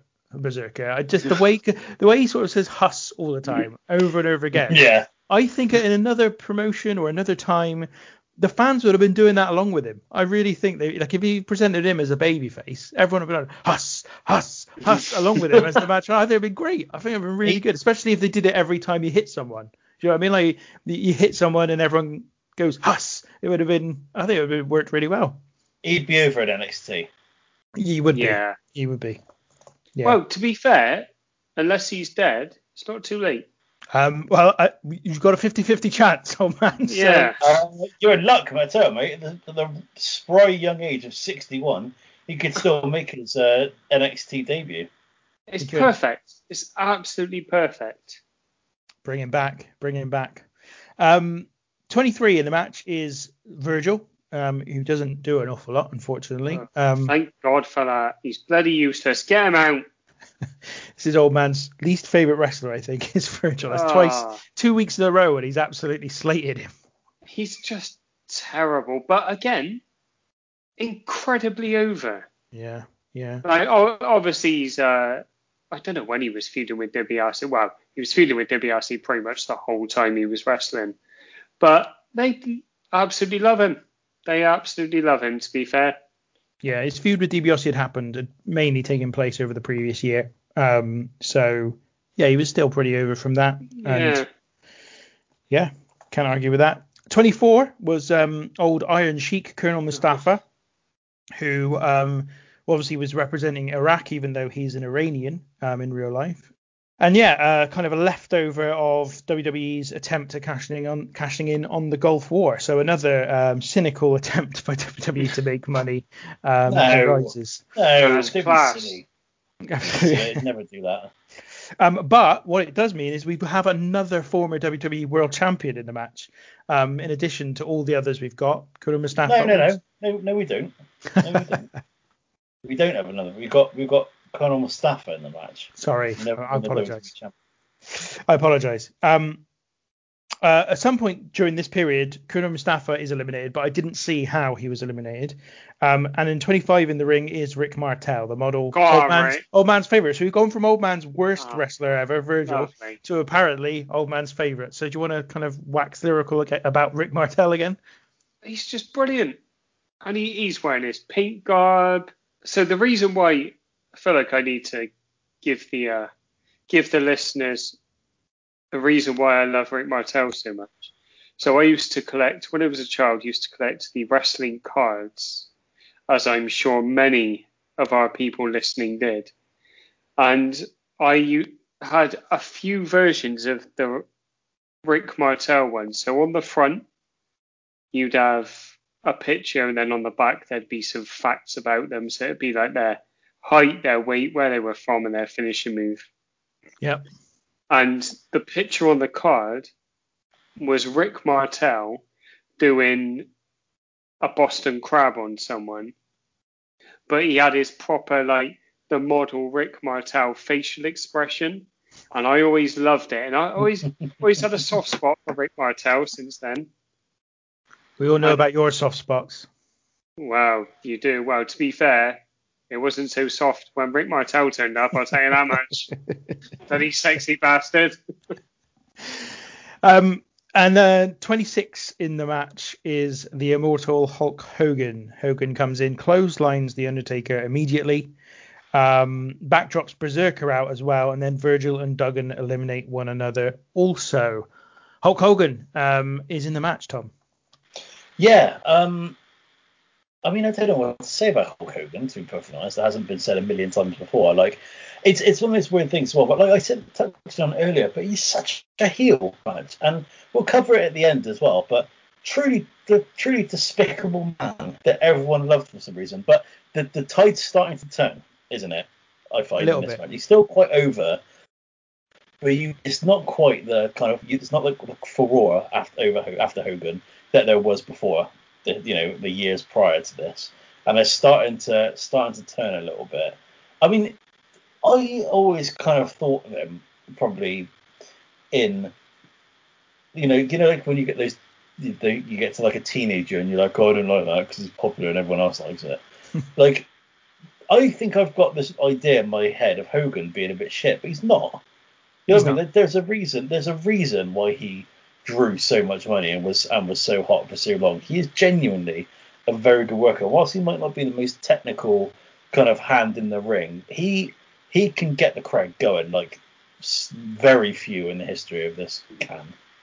Well, I think this goes back to what I would say about Piper and the Legion of Doom, which is that you don't judge Hulk Hogan on his ability in the ring or his technical quality in the ring. You judge him on how good he was at his principal job, which was making money. And he's phenomenal at doing that. And not only that, but actually he's better in the ring than people give him credit for, or he was capable of being better in the ring than people give him credit for. If you watch anything of his when he wrestles in Japan, you'll see actually he takes it up a notch because he knows that that's what that crowd needs him to do, requires from him for him to be a major star there. He knows that in America, he doesn't need to do it. He simply does not need to put himself through anything. He doesn't have to put himself through any kind of physical, difficult stuff. He just does what he needs to do. And I think it's the mark of someone who understands the business very well. Now, do I like him? Obviously not. He's a bit of a dickhead, quite frankly, as a person. But that you have to separate that from his ability as a person who ultimately understands the business as well as probably anybody has done over the last 30 years. Yeah. The main thing that struck me was that he kept his T-shirt on. He did. And then when he eliminates The Undertaker immediately just rolls his eyes and goes, and then just walks back quite slowly. And then playing into what Tom was saying about Hogan being an absolute shit in the ring, He just starts choking people with his T-shirt, choking anyone that moves. But then that T-shirt does the rounds. It does. Later on, you see IRS choking someone out with it. Have you got a note taking to talk about IRS's elimination? I don't know. Maybe not actually. IRS, I can't remember at what point of this, but IRS is eliminated via his tie. Yeah, by Roddy Piper. I have got that note. It's towards the end of the match. Sorry, jumped the shark there, but still. Disgraceful. Yeah, so Hulk Hogan's out. He's in the match. 27 is Skinner, which caused old man some degree of pain when he found out that Doink the Clown, the second Doink the Clown, was this particular person. I actually felt quite bad for him. He's the only person I can remember in the match who doesn't get any reaction. And I think, to be honest, that's probably why he's put where he is after Hogan, because they know the crowd are going to lose their shit when Hogan comes out, and they're like, we can't keep this up. So let's chuck Skinner out there, the alligator man. Indeed. Number 28 is Sergeant Slaughter, and Skinner is eliminated shortly after that point. So Sergeant Slaughter comes in. We've got another former world champion in the match. Sergeant Slaughter obviously had been world champion in 1991 after as part of WWE's Iraq War tie-in. Any thoughts on Slaughter? Any thoughts on Slaughter? Can we call it the WWF's tasteful Iraq War tie-in? Why not? I just love the thought of them going to the military and just going, oh, should we do a little tie-in? And like, what are you on about? Well, we got Slaughter. We're going to turn him heel. Yeah, do you fancy Spin-off, mate. Yeah. Iraq War spin-off. And 29 is Sid Justice. I tell you what, he's over. But also, did you see the fantastic nip-up that he does before clotheslining Ric Flair? It's like, bloody hell, that is really impressive from a guy your size. Oh, also, sorry, go about this. IRS skins the cat. He does do that, yeah. That's amazing. I was like, this is phenomenal athleticism for the tax man. Wonderful stuff. That's why he's the fucking goat, I tell you, boys. He's IRS is in there for 27 minutes. He has a good stint. Stick that in your pipe and smoke it, haters. This isn't long before he's returned to WWE after a long time away. So I imagine they were looking to put him over. This is Sistine Chapel. Number 30 then is the Warlord, or Steve Austin on steroids, as I like to call him. And that's our lot. So that's the 30th entrant. Do you want me to run through the rest of the match, or have you got anything specific you want to say about Warlord? It's just a very odd choice to be at number 30, isn't it? And also, why did they split up the Powers of Pain? I don't get it. Yeah, there's a few weird things there. You're right. I think Warlord, well, in terms of number 30 entrants, this is something that they did a lot back in the day. Like we spoke about, who was it? Crush was number 30 in the 95 Rumble. The year before that had been Adam Bomb. They always seem to put out a really big guy at the end so that the babyface commentator can say this guy's going to win the match because he's the freshest and he's big and therefore he's going to win. He's usually a heel as well. It just seemed to be the way they did things, and I guess Warlord was the one wrestler they had left. On the point of why they split up the Powers of Pain, who knows? Who can answer that question? No, nothing more. Yeah, go through the rest of the match. Right, so what we had is we got Flair and Hogan have a little bit of a fight on the outside, where Hogan suplexes Flair on the mat outside, so he's taking more punishment, but he got up pretty quick. He didn't sell it for very long. Slaughter is then thrown to the corner at about 1,000 miles per hour. Oh my God, that fucking poor bastard. Unbelievable. Brutal. It is absolutely one of the most brutal eliminations from a Royal Rumble you'll ever see. God. Hogan then hits a big boot on Flair in the ring now. Meanwhile, Piper throws out IRS by pulling on his tie and throwing him out, as you mentioned, Tom. Yeah, IRS didn't win it, much to the chagrin of us as the kind of IRS fan club now, I assume. Hogan and Sid team up together to throw out the Warlord, and then Sid just nonchalantly pushes out Rick Martel and Roddy Piper, who are fighting with one another. Savage goes out after a running knee by Ric Flair, and then we were down to just Sid, Flair, and Hulk Hogan. Now this is where kind of the story kicks in. So Sid throws out Hulk by sneaking up from behind him as Hulk's trying to get Flair out, and Sid throws him out over the top rope. Hulk Hogan's angry. He's not happy that he's not kind of won the match, and he's arguing with Sid, which is allowing Ric Flair to recover. Hogan grabs Sid by the arm.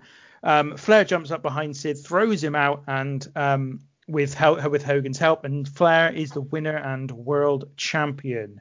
After the match, Hogan and Sid have to be held apart as they look to go after one another.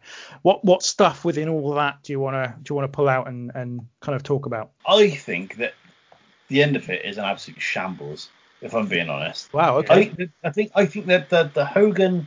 Like Sid Vicious is there, quite apologetic. He's there. Listen, mate, I had to go. Every man for himself. You know the rules. You get involved. You know what I mean? Don't buy a fucking ticket if you don't want to play, mate, or whatever weird variation of that expression you want.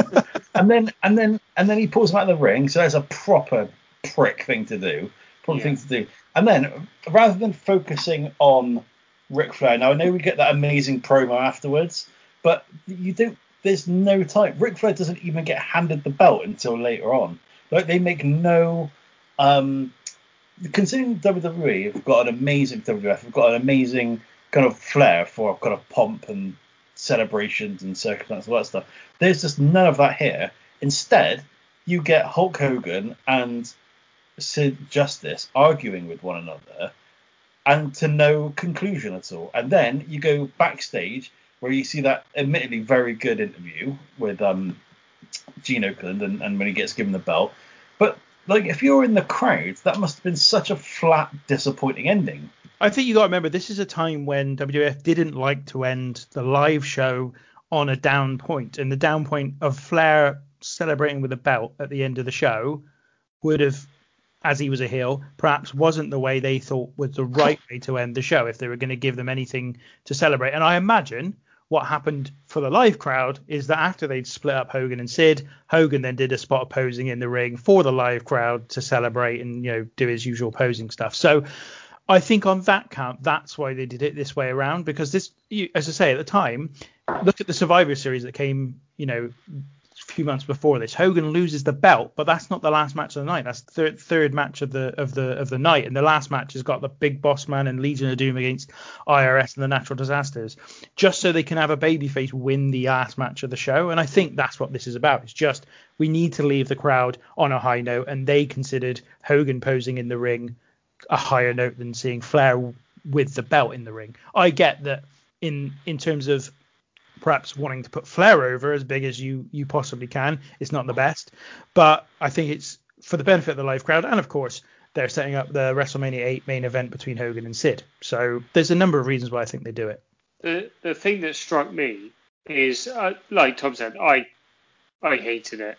I don't remember it being quite as bad as it is.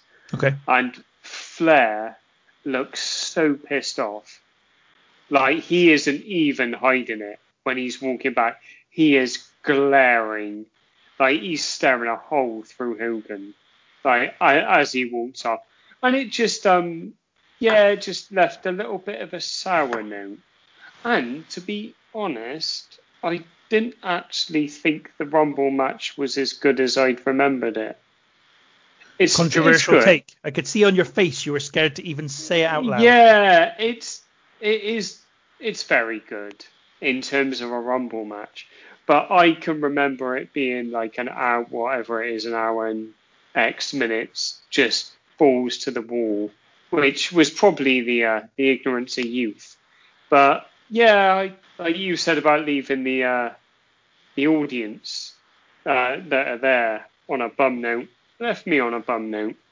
Well, I mean, I can understand it, but I think one of the reasons people look at this match as being such a classic is that Flair interview after the match. Like, I think that is the iconic moment. If you see a picture on social media that's to show this match, you show the Ric Flair backstage with almost tears in his eyes as he's cutting that promo. And I actually think that that's what makes this match, is the promo at the end almost, is that because it's so convincing, because he delivers it so believably, and I think Heenan and Perfect also do their bit to make it kind of a really cool moment. So I completely understand why people would be disappointed that you don't see Flair celebrating in the ring after the match. But if he did that, you wouldn't get the promo. And the promo, I think, is what people really remember this for, or at least it leaves everybody at the end thinking, wow, that was a really good match, because he cuts that promo. There's obviously the phenomenal Mean Gene as well, where he starts the interview and he says he yells at someone off camera, "You put that cigarette out right now!" Which is just amazing, and I wish I knew who he was talking to. Yeah. And he's also given them the daggers afterwards as well. Yeah. Not just that moment. He's like, he's constantly got his eyes on them, like as if they're not doing what he said. It's really fun. It's brilliant. There's a bit that I love in it where so Ric Flair does his bit that is brilliant. You know, the tear in my eye. This is the greatest moment of my life. And then Bobby Heenan does his bit afterwards as well. And then I just love the bit where Mr. Perfect goes, "You know, I hate to say we told you so, but," and then Bobby Heenan joins in, and they go, "But I told you so," and it's amazing. It's really, really cool. They very much play their part. Okay, so before we do our roundup of the whole show in terms of what we think, and we've got the game as well, so don't forget that. Should we just take one extra little break, give ourselves a little bit of a refresher, and we'll come back in just a second. All right, by virtue of winning the Royal Rumble, we have a brand new World Wrestling Federation champion as the press watches on. At this time, to present the title belt to the new champion, our president, the distinguished Jack Tunney. Congratulations, Ric Flair, on becoming the undisputed champion of the World Wrestling Federation. Let me just say, after Vito distorting the belt to proclaim me the real world champion, I'm going to tell you all, with a tear in my eye, this is the greatest moment in my life. When you walk around this world and you tell everybody you're number one, the only way you get to stay number one is to be number one. And this is the only title in the wrestling world that makes you number one. When you are the king of the WWF, you rule the world. Think about it like that, Mr. Perfect. Guys, the on brain. Woo! Woo! Woo! Let's give a big one. Woo! You did it. I was never so impressed with anything I've ever seen in all my life. He went out there for over 60 minutes, never took a back step, took it to Hogan, took it to The Undertaker, took it to whoever got in that ring. That's why he is, Hey, and Bobby, you can call now, the real world's heavyweight champion. We're not the kind of guys that say, "We told you so," but we told you so. Okay, very good. Ric Flair, you have made put that cigarette out. You have made World Wrestling Federation history here tonight. It's the greatest moment of my life. I want to jump. I want to party. But I got to tell you like this. For the Hulk Hogans and the Macho Mans and the Pipers and the Sids, now it's Ric Flair. And y'all pay homage to the man. Woo! I love it. All right, ladies and gentlemen, that wraps it up. We hope you have enjoyed your Royal Rumble. For my broadcast colleagues, Gorilla Monsoon, Bobby the Brain Heenan, Sean Mooney, Mean Gene Okerlund, saying so long from the Knickerbocker Arena in Albany, New York. Okay, so welcome back once more. Now, Tom, before we go any further, I know that you specifically want to talk about the sort of photos that sort of end the show. So, as WWF occasionally did at the time, they kind of showed stills of the matches that had taken place earlier in the night. Tom, what's your thoughts on that?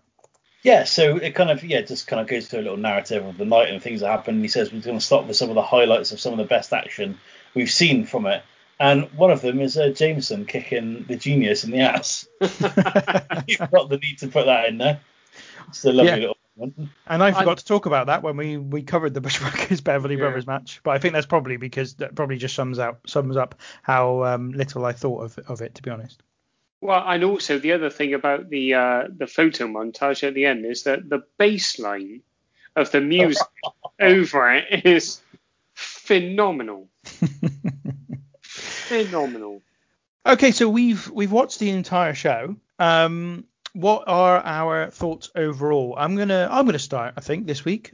Just because I also didn't really give any thoughts on the Rumble overall as a match, and I think the interesting thing for me, thinking about what you said, old man, where you said you didn't think the match was as good as you had remembered. I actually thought it was better than I'd remembered. I went into this a little bit cynical that this was the best Royal Rumble match of all time. And I wouldn't necessarily say I think it is the best Royal Rumble match of all time for definite. I think there are one or two that certainly contend with it. But I did really get a real appreciation for why that is considered to be the case. I thought first of all, I thought the start was really good. I just loved the way they came out of the blocks really fast with David Boy Smith, Ted DiBiase's early elimination, and then DiBiase was effectively replaced by Flair in the match for the rest of the match. And then we had some really kind of good entrants early on, Shawn Michaels, Tito Santana, for example. And then, as I say, just the amount of star power in the match for me just carries it through. And I do think that's such an important part because of the fact that nearly all of it is just entrances, especially these days where you actually have the entrance music as well. That is such a big part of what the Royal Rumble match is. All the former world champions you've got in there, Sergeant Slaughter, Hulk Hogan, you've got others as well that I can't remember off the top of my head. But you've got Flair and you've got Piper, massive stars. Sid Justice is a main event guy. Sergeant, we've already spoken about Sergeant Slaughter, but Randy Savage is one of those other former champions. Undertaker's a former world champion by this point as well. You've got Jake Roberts in the match. There are just so many big stars, and it carries all the way through. There's some great stories. They build up the Hogan Sid thing off the back of this. They incorporate the ongoing feud between Savage and Jake Roberts, which I think is all a massive part of when there's a good Rumble, is those extra small bits that kind of just that help add to the overall narrative, which is this amazing performance from Ric Flair. And it is considered by some people to be kind of Ric Flair's last really genuinely legendary performance. And having watched it this time, I think I'd be inclined to agree, because I think at the start of the match, interestingly, my wife said to me, Ric Flair, I don't like him. He's really slow. But as the match goes on, you realize the reason he's being slow is going to be there for a full hour, and he performs for that full hour, fights with pretty much everybody, has a little spot with every single person, has the big boot up from Hogan and the stuff outside the ring, has the stuff with face to face with the Undertaker, has a few moments with Kerry Von Erich and with one or two others. I just think it's a really amazing performance. The undercard, look, I think the first match is great. I think the rest of it's a little bit forgettable, to be honest with you. The Intercontinental title match was, I thought, just a little bit short, but I understand why they did it. The other two tag matches, I thought, there certainly never will be revisited by me again, I would imagine. But yeah, overall, the main event was cracking. I thought it was a very good show. I'd give it 3.7 out of 5 if we're continuing to do the decimal points. And the match tonight is obviously the main event. Old man, your thoughts? So I won't dissect the Rumble because I think you've done it very eloquently. I think as a whole show, it's magnificent. But so I did it in a couple of chunks. And I think watching the Rumble stand alone kind of made a difference to how I felt, I think. Because when I've previously watched this show, I've watched it all in one go. So however long it is, 2.5 hours or whatever, I've watched it all in one go. I just think that because I'd say, so is an hour of the Rumble, I'd say 35 minutes of it is absolutely tremendous. I think the drop-off is so big because of how good the other stuff is. I think watching it as a standalone match, it just kind of, it just missed the mark. And as Tom and I said earlier, I hated the end. And I think that really soured it. I'd completely forgotten how horrendous it is just to watch Hogan and Sid half-assed try and get at each other, and then seeing how angry Flair looks, and then obviously it ends on the Flair promo, so it is good. I'd actually in spite of all that, I'd give the show a 3.9 out of 5 or a 7.8 out of 10, depending on how you want to do it. What about you, Tom? I'm not going that far deep into the decimal places like you boys. I'm going 3.5. 3.5. Again, like you said, the undercard is what it is. There's not much to write home about it, but the Rumble match is great. My favourite thing about the entire thing though is Bobby Heenan. I would just download that as an MP3 and just listen to it because it's so good. It's so entertaining. I think he is the true star of the show. And again, if you talk about matches, the Rumble match is the best one, and it's a great way to kind of. I think part of the reason. I'm sure I read this in Flair's book when I read it years ago. I think part of the reason why he comes in at number 3 is to give him that opportunity to kind of showcase himself and sell himself to people who might not have been as familiar with his prior work. And I think it certainly does a great job at solidifying that. I don't hate the ending as such as much as old man did, but I'm not a big fan of it. But I think if the goal of the match was to crown Ric Flair as the guy, it does that. Despite the fact that they try not to do that with the ending that they do. That's fair enough. It's fair enough. Now, before we get to the game, there is one more talking point from this show that I'd like to go over, and it's actually about how it pertains to WrestleMania 8, because I think I haven't listened to any kind of podcasts by someone like Bruce Pritchard, for example, about WrestleMania 8, but I imagine there's a huge story behind this in terms of how it was booked and what was originally planned, because we know already Michaels and Jannetty was supposed to happen there. It didn't happen because of Jannetty's sacking. I can only imagine at one point that Hogan Flair was supposed to headline WrestleMania 8, but that obviously didn't happen because Hogan faces Sid and Flair goes on to face Savage.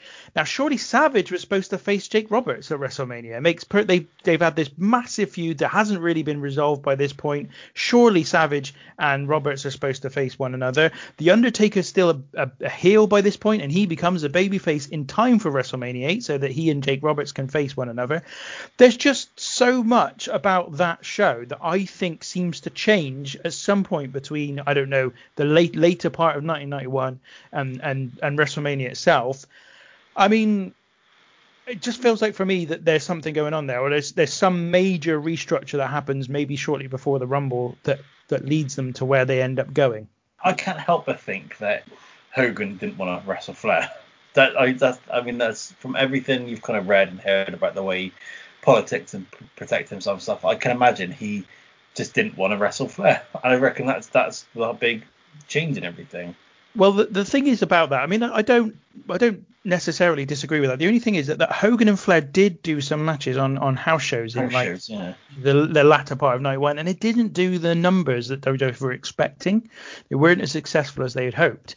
And that is often cited as one of the reasons why that match didn't happen. The other one is that Hogan, aware of the steroid scandal that was about to come down on the WWF, wanted out. He wanted to get away from the cameras. He wanted to move, and he also wanted to obviously pursue his acting career further. But mainly he wanted to just protect himself from all the heat that was about to come down on the company and wanted to get out of the way. And I guess there was a concern that you can't have Hogan go out on a loss against a heel, especially if that's the main event of WrestleMania. Like, by this point, let's not forget, a heel hadn't won the main event of WrestleMania.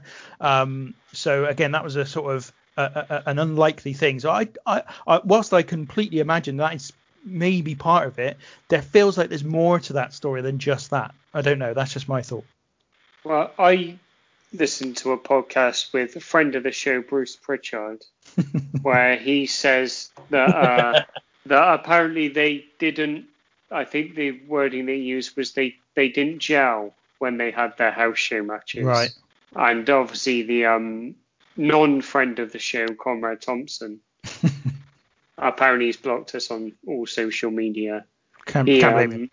Yeah, he obviously chucks out some of the stuff that Tinky has just chucked out, and it's all poo-pooed by Bruce Pritchard. But I think the most likely thing would appear to be that, like you said, Tinky, that the steroid scandal is coming. Also, Hogan probably doesn't want to lose I'd imagine he doesn't want to lose anyway. And also, the whole narrative going into that match would have been that Ric Flair is the wrestler as well. And Hulk Hogan is not. So Flair had come, like, his reputation was that he was a great wrestler. And Hogan's wasn't necessarily, like we've alluded to through the show, like he's better than I think people remember him, and he's not as one-dimensional. But Flair was infinitely better and had a reputation of having 1 hour Broadways every night for 26 years in a row.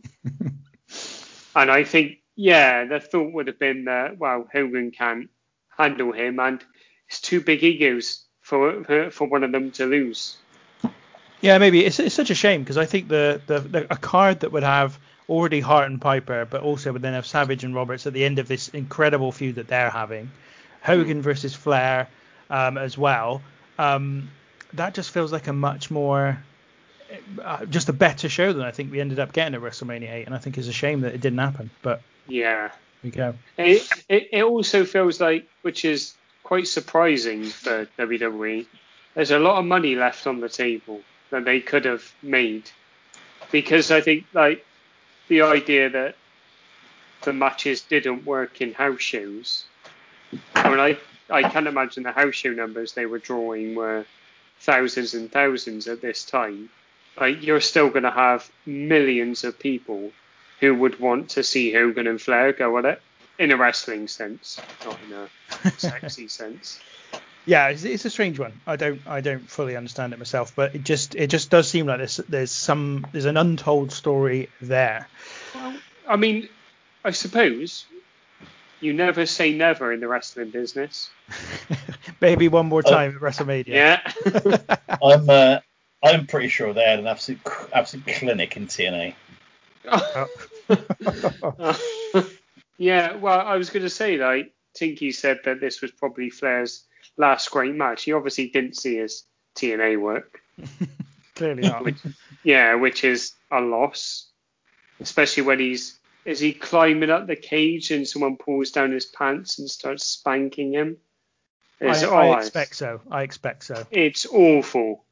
A very sad waste. Let's move on to the game, as Tom christened it in the first episode of the show. I won't attempt to do the Motorhead voice, mainly because I have now got a sore throat. We've been talking for so long. But so it's my turn this week to host the game, and this week you should both be well primed for this one, because I'm going to ask you to name members of the New World Order.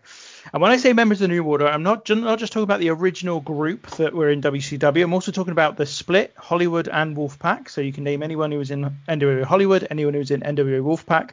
I'm also talking about the period when there was an elite NWO and a B team NWO, which happened in about 99. I'm also talking about the 2000 reunion of the NWO, which didn't really include many of the originals. And I'm talking about the international section of the NWO, and I'm talking about WWE's version of the NWO that ran at times during 2002. In total, there are 57 potential answers here. So yeah, I guess let's start with you, Tom. Scott Hall. Damn it. That was my only answer. Damn it. Okay, yeah, Kevin Nash.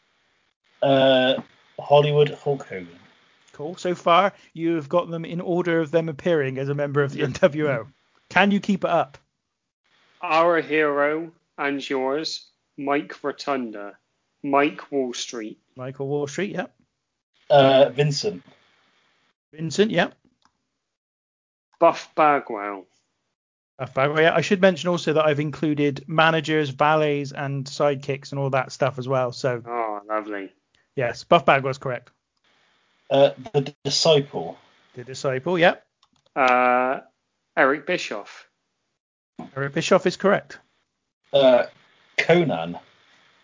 Conan, yep. Sting, NWO Wolfpack, yep. Giant. Giant, yep. Big Bubba. Big Bubba Rogers. Lex Luger. Was also part of the Wolfpack. Oh, my word. Scott Norton. Scott Norton, yeah. Yes. Miss Elizabeth. Miss Elizabeth, correct. Struggling. Ted He's on the road. DiBiase. Ted DiBiase is one of them, yes. Disco Inferno. Disco Inferno was part of the Wolfpack. Oh, Jesus. 6. 6, yes. He's all coming back to him again. The therapy's going to be required once more after this. Booker T.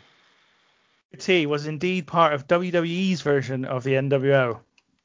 Wow. He's the last new member of the NWO. Really? Well, actually, that's not true. Second last, though. Apologies. Savage. Randy Savage, yep. HBK. He was the last new member of the NWO ever, Shawn Michaels. Bloody hell. I missed that. I think this is wrong. Chris Benoit? No, afraid not. No Chris Benoit. NWO. Tom, how many more do you think you could name? So I had another 2 immediately. I had Scott Steiner, and I also had Jeff Jarrett. Yep. I think I could have gone a little bit deeper, but I was starting to reach the end of my tether. Okay, so in addition to the ones that you mentioned, in the original NWO, there was the Imposter Sting. There was Masachono, who was on the Sold Out show that we discussed. The Great Muta and Hiroshi Tenzan, 2 of the Japanese members of the NWO. Kurt Hennig and Rick Rude. Louis Spicolli, who was also Rad Radford in WWF. Dusty Rhodes. Brian Adams. I was about to sing Meatloaf then. Yeah, there we go. Dennis Rodman. And Godzilla. And Nick Patrick, who both of you should have remembered from last week's show. Come on. Then we had members of the then we had Miss NWO. I'm sorry, forgot about her. Then in the international group, there was Hiro Sato, Tatsutoshi Goto, Michiyoshi Ohara, Big Titan, who played, who was the fake Razor Ramon when he was when they were around. Akira. I'm a huge Big Titan guy. Akira and Satoshi Kojima. Then we had the NWO Hollywood members, which were Bret Hart, Stevie Ray, Horace Hogan, Barry Windham, and Mark Johnson, referee Mark Johnson. Then we have the NWO Elite. So these are just the additional wrestlers that were in the NWO Elite group. David Flair, Tori Wilson, and Rick Steiner. Then in the 2000 reboot, we had Jeff Jarrett, which you did mention, Ron and Don Harris, Skull and 8-Ball, Jacob and Eli Blue, whatever you want to call them, Medeja, obviously Scott Steiner's valet, Tylene Buck, April Hunter, Pamela Pulshock, and Shakira, who were the NWO girls, apparently. Who the fuck are all these people? I know there's loads of them. That is everybody. That is the full list of former NWO members. So, well done, Tom. The saddest list of shit I think I've ever heard. It did get out of hand somewhat, didn't it? Let's be honest, in terms of how many people were involved and how many times it got reformed in the years afterwards.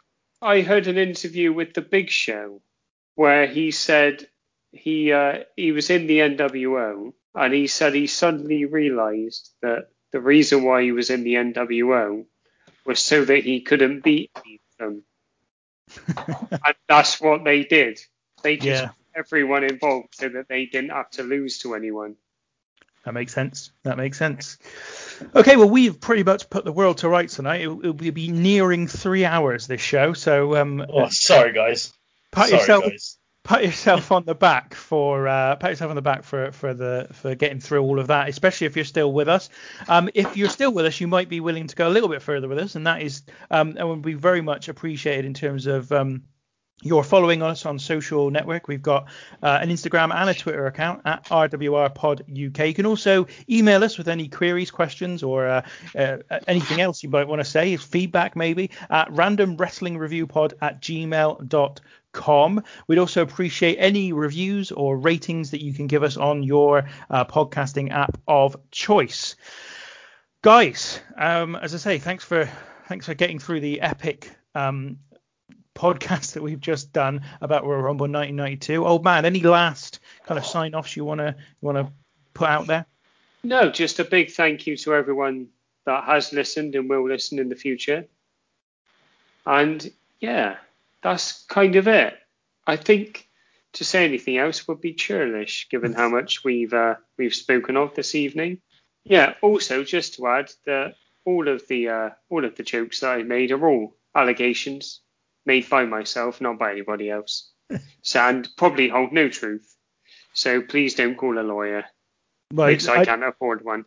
People will probably be wondering what you're talking about once I got through with this edit, so don't worry about it. And Tom, anything from yourself? No, again, just echoing the sentiments of both of you. Thanks to everyone who listened to our first episode.